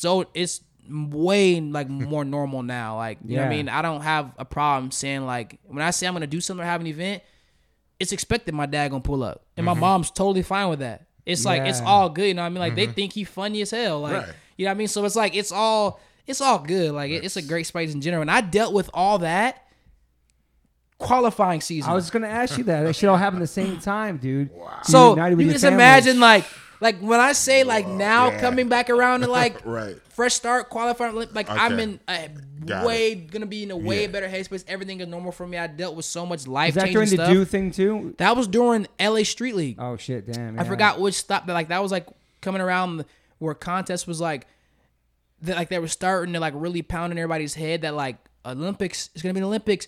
All these contests are starting to start now. Contest season, like, and so from that point forward, it was like my head was just busting. Like I was just like, bro, like I was like dealing with all that. You know what I mean? Like I got in a relationship. Like it was like, you know what I mean? Like I mean I've been in a relationship for a while, but like we were actually at that point in a relationship where like we were like really getting to a point where like, okay, we're with like we love each other. Like this is like actual relationship I'm in. Like she like this is like I'm like we're together. Like you know this was years past. You know we've been in a relationship for years at that point, but it was just still like okay, like whether it was ups and downs, like I was learning how to deal with those things and fights. Like it was just all just so much for me. Yeah, like it was just crazy. A lot of growing too. A lot of growing up. All so much shit. Growing up. Yeah, so it's like, man, just even looking back, I'm like, dude, like man, I literally I think the day.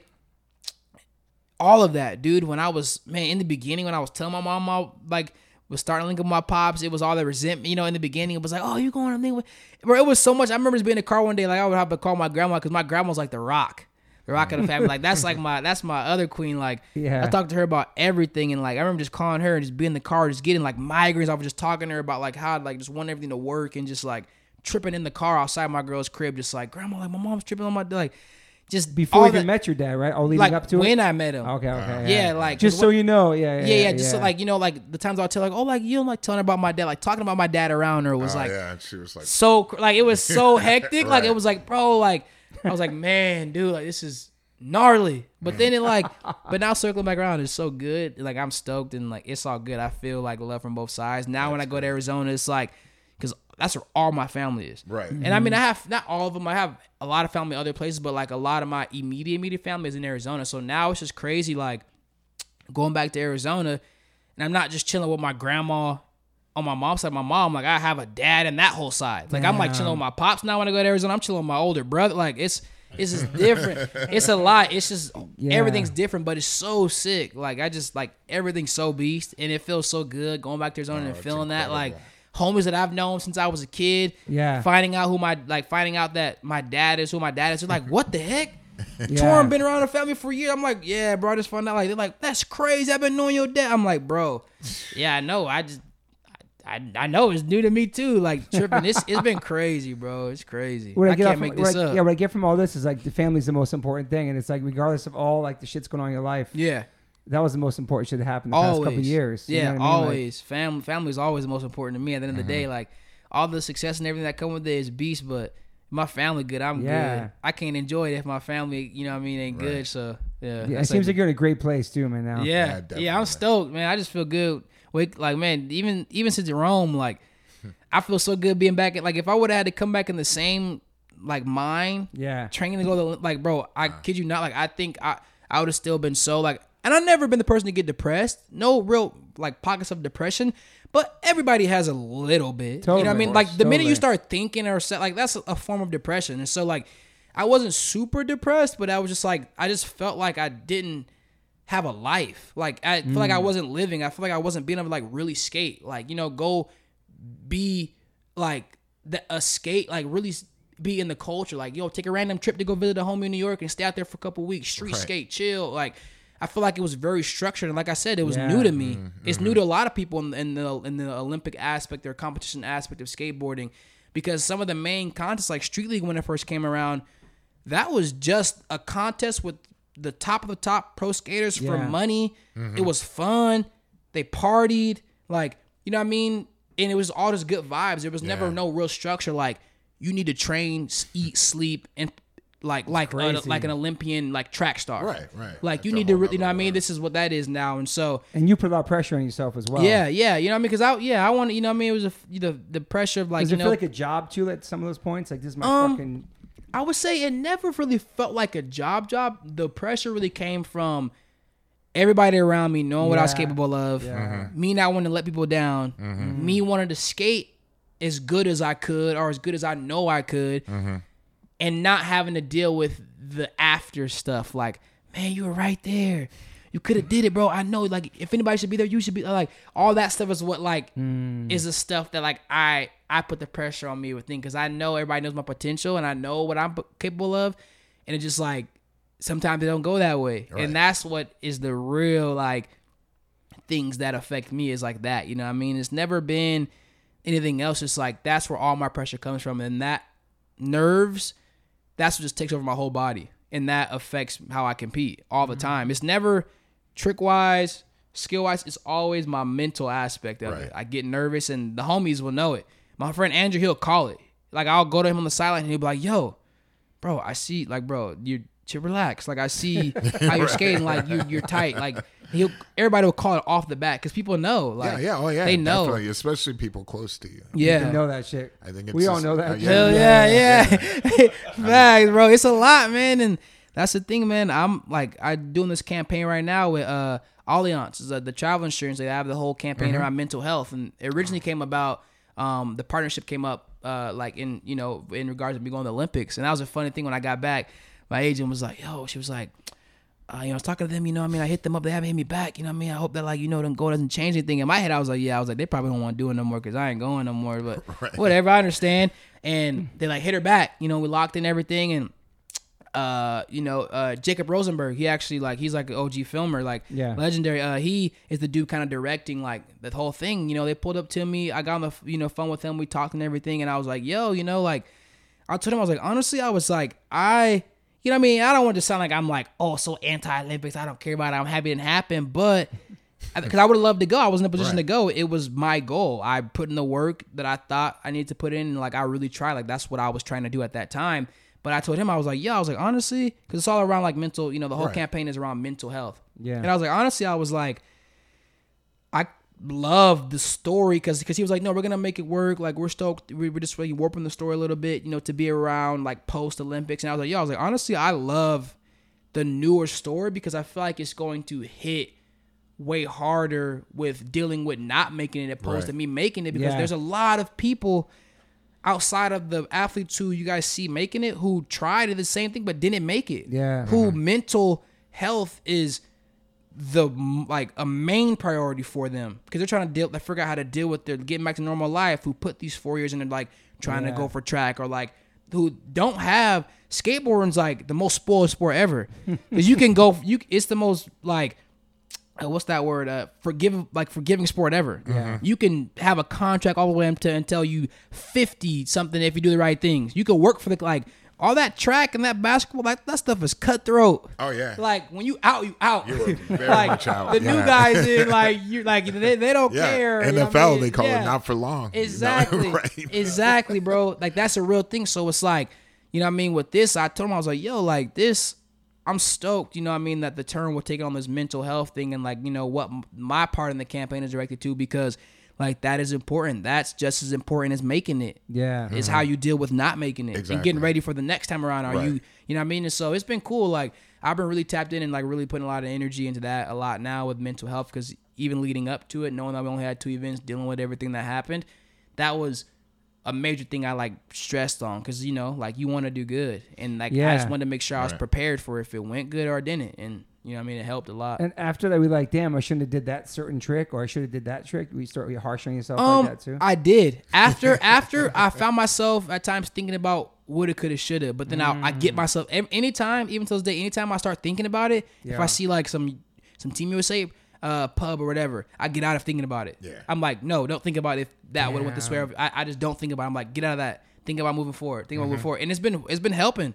Yeah. Like, I swear I'll spend 2 seconds tops thinking about it if I see something about it. Mm-hmm. Yeah. Like thinking about, oh, like, you know, would have been cool to like be going there. Then like, and then I'll get myself out of it like, nope. Right. Like that, it's a bigger blessing, you know what I mean? And it helps. Like I've been good. Like I've been stoked. Like I haven't been dwelling on it. Like I'm still stoked for everybody going. And like it, like that, the mental thing is the biggest part, you know what I mean? Cause like like I said, like I'm not stopping. Cause that like, that's just one aspect of it. Like I'm way like, I feel like I'm way more capable of more, and I stand for way more than letting like, you know, something like that decide or like tell people like what the type of person I am or skateboarder I am. You know what I mean? There's so much more you can do. Like, and there's I'm so stoked much. to hear your music too, man. Yeah. I'm stoked to hear your music. Oh yeah, too. Facts. Yeah, I'm stoked on that too. Ben like, Harper, that's amazing. Yeah, that song, man. I listened to it the other day, and I'm like, man, I can't wait. I was waiting for the perfect time to drop that one, because that one like it's one of those ones. Like it's one of those ones where it's like that. Like, you're like, damn. Yeah, him. Yeah, it's legit on like some like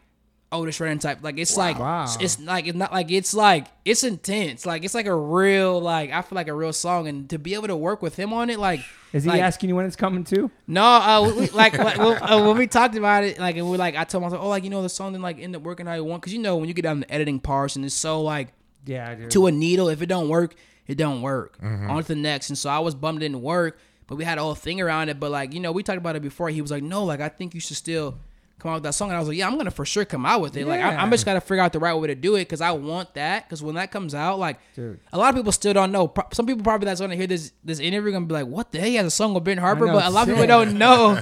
A lot of people don't know. Like, but I just been sitting on that song, bro. And but that's what I'm saying is like, when you like, I feel like a lot of time, like if somebody don't know me, if I tell them like, yeah, I make music, like they think, oh, he's just trying to be like the next Lil Baby or the next young, like nobody knows that like when I say like I really am into me, like I really love music, and like I'm not just like the only like I want people to understand that, and like when stuff comes out or content I put out about it, like I want them to like know that like I'm not just like doing it because of hype. Like I legit love music. Anybody around me who know me, they know I love music. Like I start my day. That's gonna show when they hear it too, though. You exactly. know what I mean? Yeah, like from the lyrics, like I'm really like I write all my songs. Like you know what I mean. All my writing. When I write, like I really talk like everything in my song. You could ask me about anything in any song I make, any lyrics. I'm gonna be able to explain them to you, and I'm gonna be able to tell you what they mean. Like there's nothing in my song where I just do some stuff in there like that don't apply to me or my life. Like I really, you know what I mean. I'm doing what I'm talking about.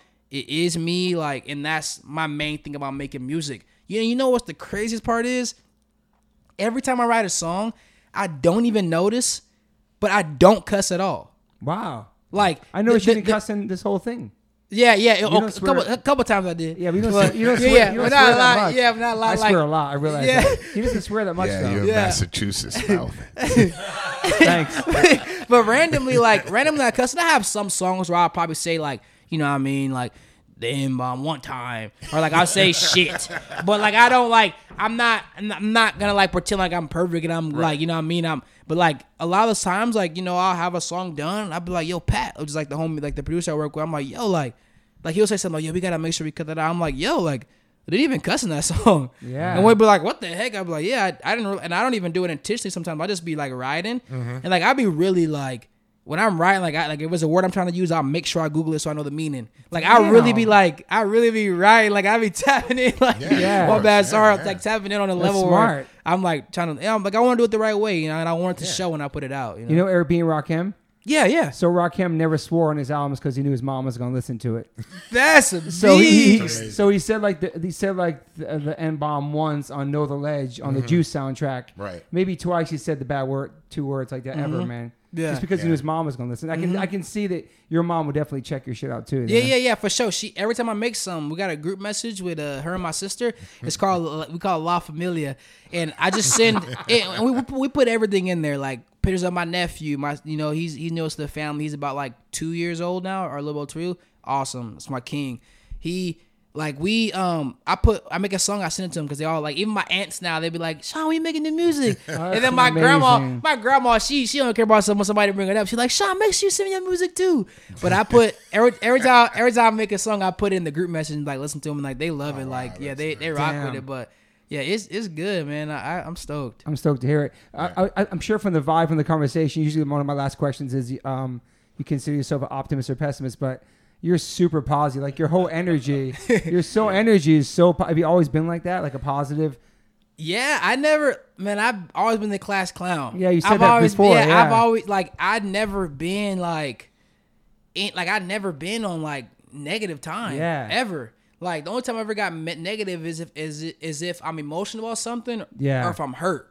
If I'm hurt, if somebody hurts me, like that's when I get really like, you know what I mean, emotional and like really like that. But like, and that's like, you know, pretty much normal. Like I'm very like passionate, you know what I mean? If I love you, I love you. If I say I got you, I got you. Like, yeah, you get good energy, the minute that's like betrayed, like that's when I like, you know what I mean? Cause I don't like it. Like there's so much energy goes into being negative and mad, and it's so like draining for the result to be nothing. Exactly. To get nothing good from it, like I'm off that. Even in skateboarding, I try hard like to get mad. Sometimes I might explode, but like, man, I try my hardest like not to get mad about anything because it's like it's so unworth it. I'd rather put that energy somewhere else. Yeah, I fucking appreciate that so much. Any more questions for this young man? No, I just think it's incredible. You know, you're able to take, you know, step into those uncomfortable positions is where you're really learning so much. Yeah. You know, that's how you really learn and evolve. It's like putting yourself outside of your comfortable zone. Facts. You know, like you're saying, you know, like mentally, like being there, you're like, oh man, like all that pressure, you know. I can't imagine, man. It's, you know, I think, you know, with even going on stage, you know, when we start singing the first time, you know, I had my back turned to the audience the entire show, and then my boys were like, yo, that was dope, just turn around next time, it's gonna be even better, you know. Getting that crowd energy, face the crowd, you know, getting that positive energy. But then, you know, like doing it after time and being on stage, and people are like, if you step out in front of 100,000 people, Rock in Rio, what are you thinking? Dude. Like, it's like I've been stepping out in front of people, you know, for time, and I just becomes natural to you. The more you do it, the better, you know, it's like you're more equipped, you know, to handle that situation. I think with you, I'm excited to see what's your future, because it seems like you really have taken a lot of those things that have happened in your life and been like, okay, moving on to the next level. Now I know. Like you have that information, so it's really cool to hear that, you know. Appreciate it. Super positive and inspiring, man. Definitely inspiring. Your whole journey, you know what I mean? Appreciate it. And you have such similar backgrounds to Chappelle Lacey from Arizona as well, who's here too, like skateboarder, punk rocker, just got reunited with his dad later on in life. His dad's the same age as me, so it's his dad. But yeah, want to say a couple of things, Chappelle? I got yeah. I mean, well, I just think it's amazing. You knew who he was, Arizona. Yeah, Arizona. You know what I mean, for sure. And you grew up in Chandler? Yeah, I grew up in Chandler. Yeah. Yeah, you went to Basha? I went to Hamilton. You went to Hamilton. Yeah, okay, yeah. I grew up in different Hamilton. Yeah.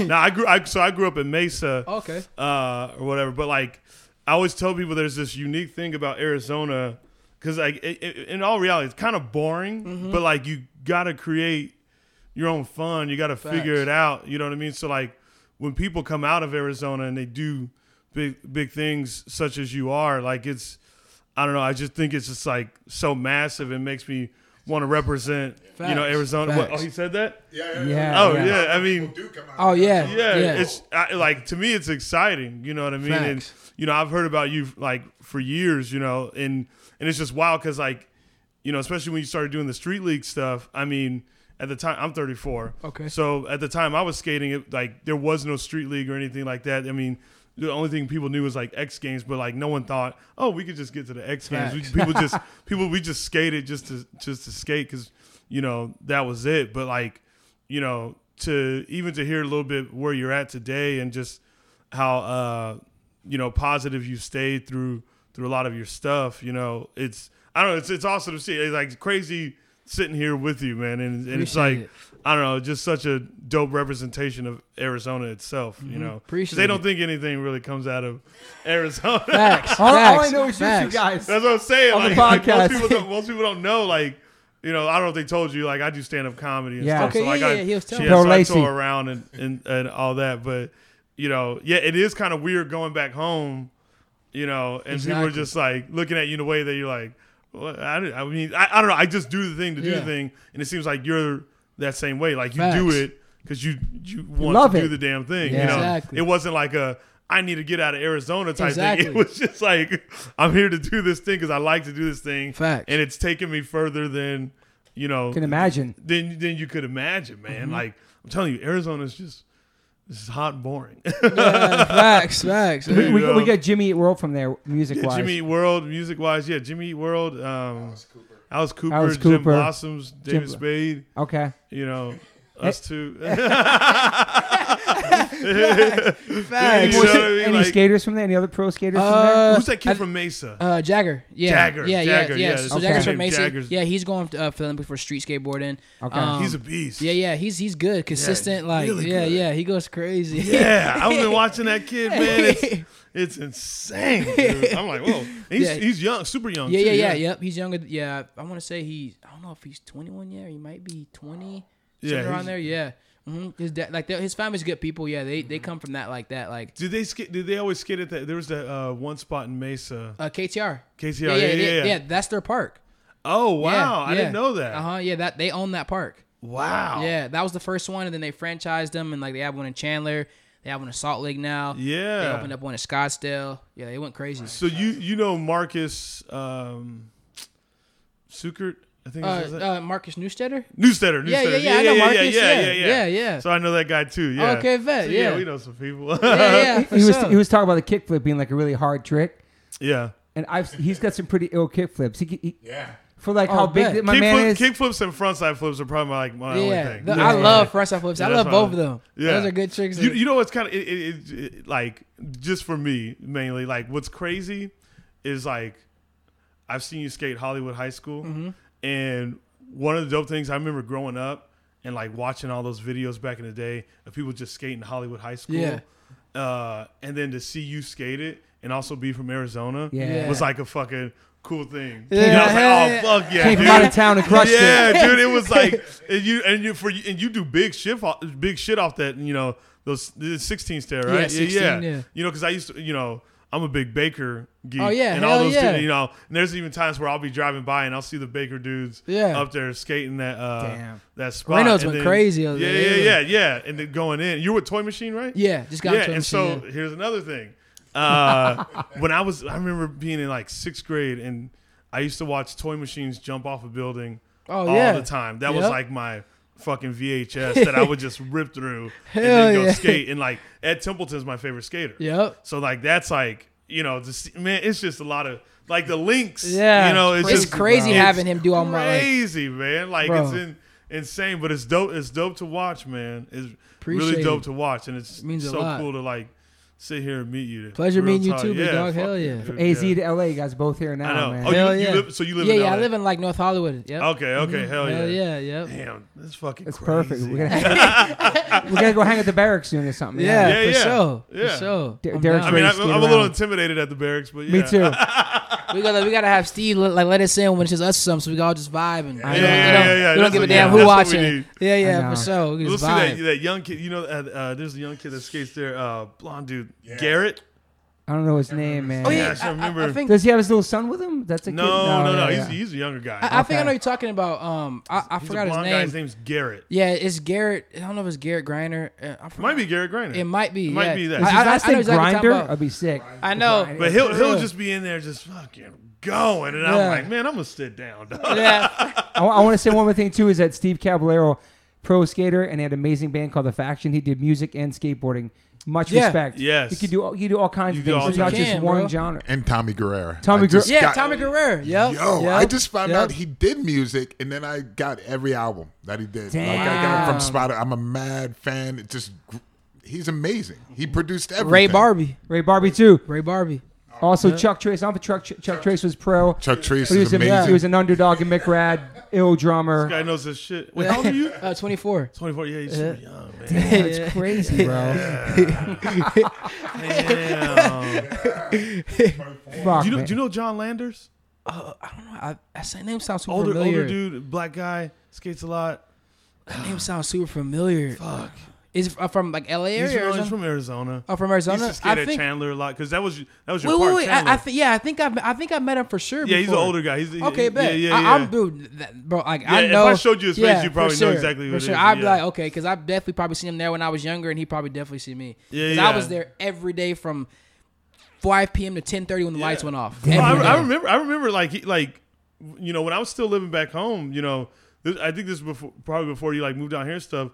He was like the talk of the town in the skate world. You know what I mean? Like, appreciate it. You know, like it's fucking the name, dope. right? Yeah. Appreciate it. Do you have a favorite skater, like most inspirational skater? Man, to you? like my most inspirational skater. So I would say, off like the rip. My first video I owned was Mindfield. Okay. I got that for my birthday. A good buddy of mine, Russell Powell, he was like, he's older, and like from Arizona, he was like in the skate scene there. He was like kind of like one of my mentors growing up. He gave me that video for my birthday.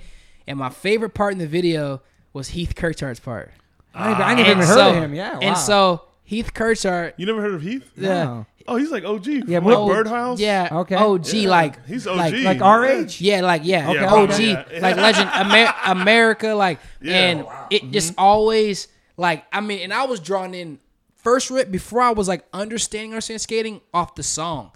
The beginning of the song, he has this song that comes in. It's like so epic, and he just blasting this like front three off this quarter pipe into this bank at this park. Yeah. And the song just like sucks you in. It's so epic. Like I just remember like looking. I love that song to this day. Like I'll play this song. I can't remember the exact name of the song, but like we're gonna find just out. the whole part put together is so good, and like that was like I love to watch that part every time I was like wanted to watch skating. I put the video and watch that part. I would just be sitting in front of the TV like watching that video. Damn. And then other people's part in that video too, like all those dudes, like everybody killed that video, but that part really just stuck with me. And then later on, like my skaters I looked up to was like I was a big fan of all the Krell Tap dudes, just because they always like they had the sauce. They could do anything on a skateboard, like they just trick wise, like Costin, Guy, Mark, like all those dudes. Like I loved all those dudes' just style, you know what I mean? Along with Heath, like all those. I'm a big style person. You put the style and the tricks together, like it's just big to me, and so like that just drew me like closer, and so like that was kind of like my like skaters growing up where I was like really into, you know what I mean? And I was blessed to ride for Mark's company for a little bit, Mark Johnson, and learned a lot of game from him. We still keep in contact to this day, but like just like those like my dudes. Like I'm looking those guys up. I never even heard of that guys. Oh yeah. Damn. OGs. Shit. All right, well, shit, Sean, thank you so much for your time, and this has been awesome, man. Thank you, yeah. I really appreciate it. We finally got to do this. You've been talking, I know.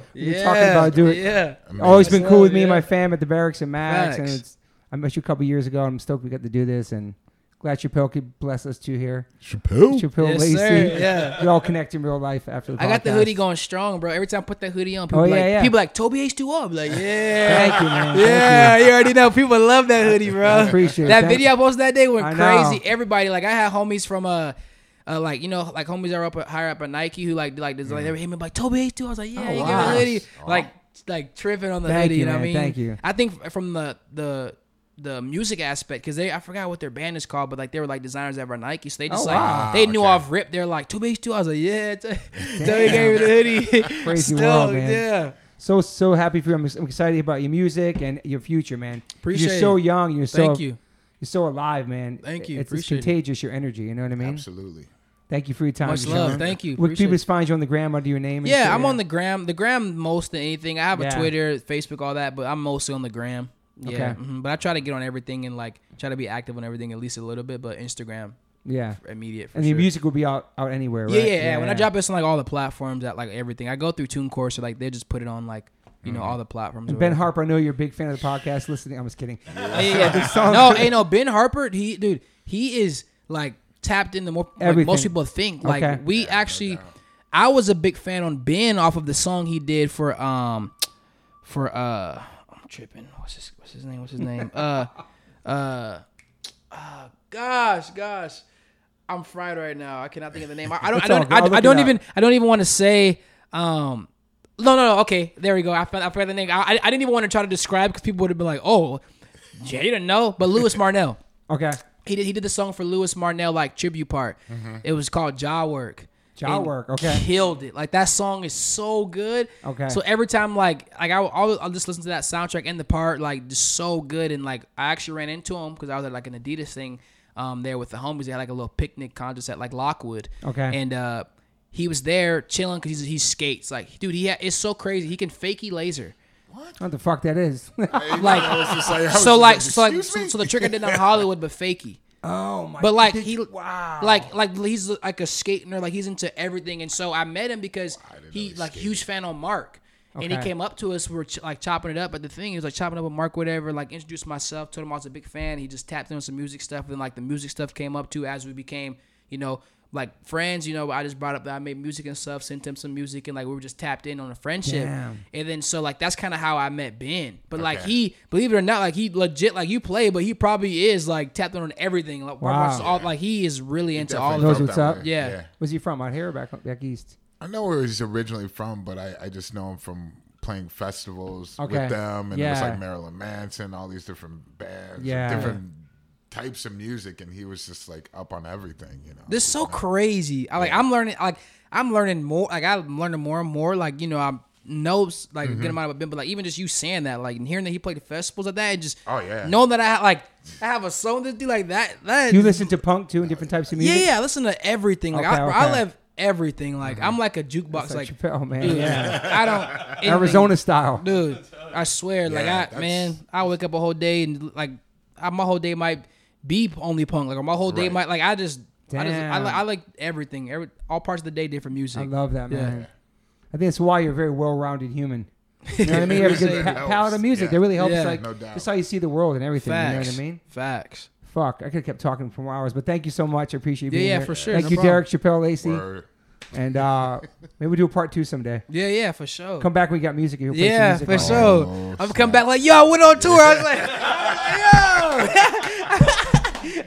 yo. I'm not skating them all. I'm a performer. Bro, hey, I was talking about somebody. I was talking to somebody about that too. I was like, yo, how funny would it be like if I'm like say, I mean, like who knows, like you know what I mean, like say if something like happened, music went crazy, and I'm all of a sudden on a skate tour, and I'm like, yo, I'll be back. I gotta go like to so like to do a show, but I'll be back on a tour. Like how that would be so sick. That's totally possible. That would be beast. Like absolutely. I think you can make that happen, bro. I'm so focused. I'm down. That would be so sick. But skate during the day, do a show at night. Yep, for real. That would be sick. That would be gnarly. That would be so epic. You heard it first on the Wonderful Chance podcast. For real. You predicted the future. It could happen, man. For real. All right, everybody. Thanks for listening. Thanks, everybody. Thank you. Yep. Hey, y'all. Liquid Death's been so kind to give me a promo code. So for your first purchase on liquiddeath.com, go to liquiddeath.com/OLOC, and you get a free set of koozies with your first purchase of H2O, still or sparkling. If not, you can try it also at Whole Foods or 7-Eleven. Use the promo code OLOC for your first purchase of Liquid Death. Thank you, Liquid Death, for your support. Appreciate you so much. Murder your thirst. H2O saves lives, y'all.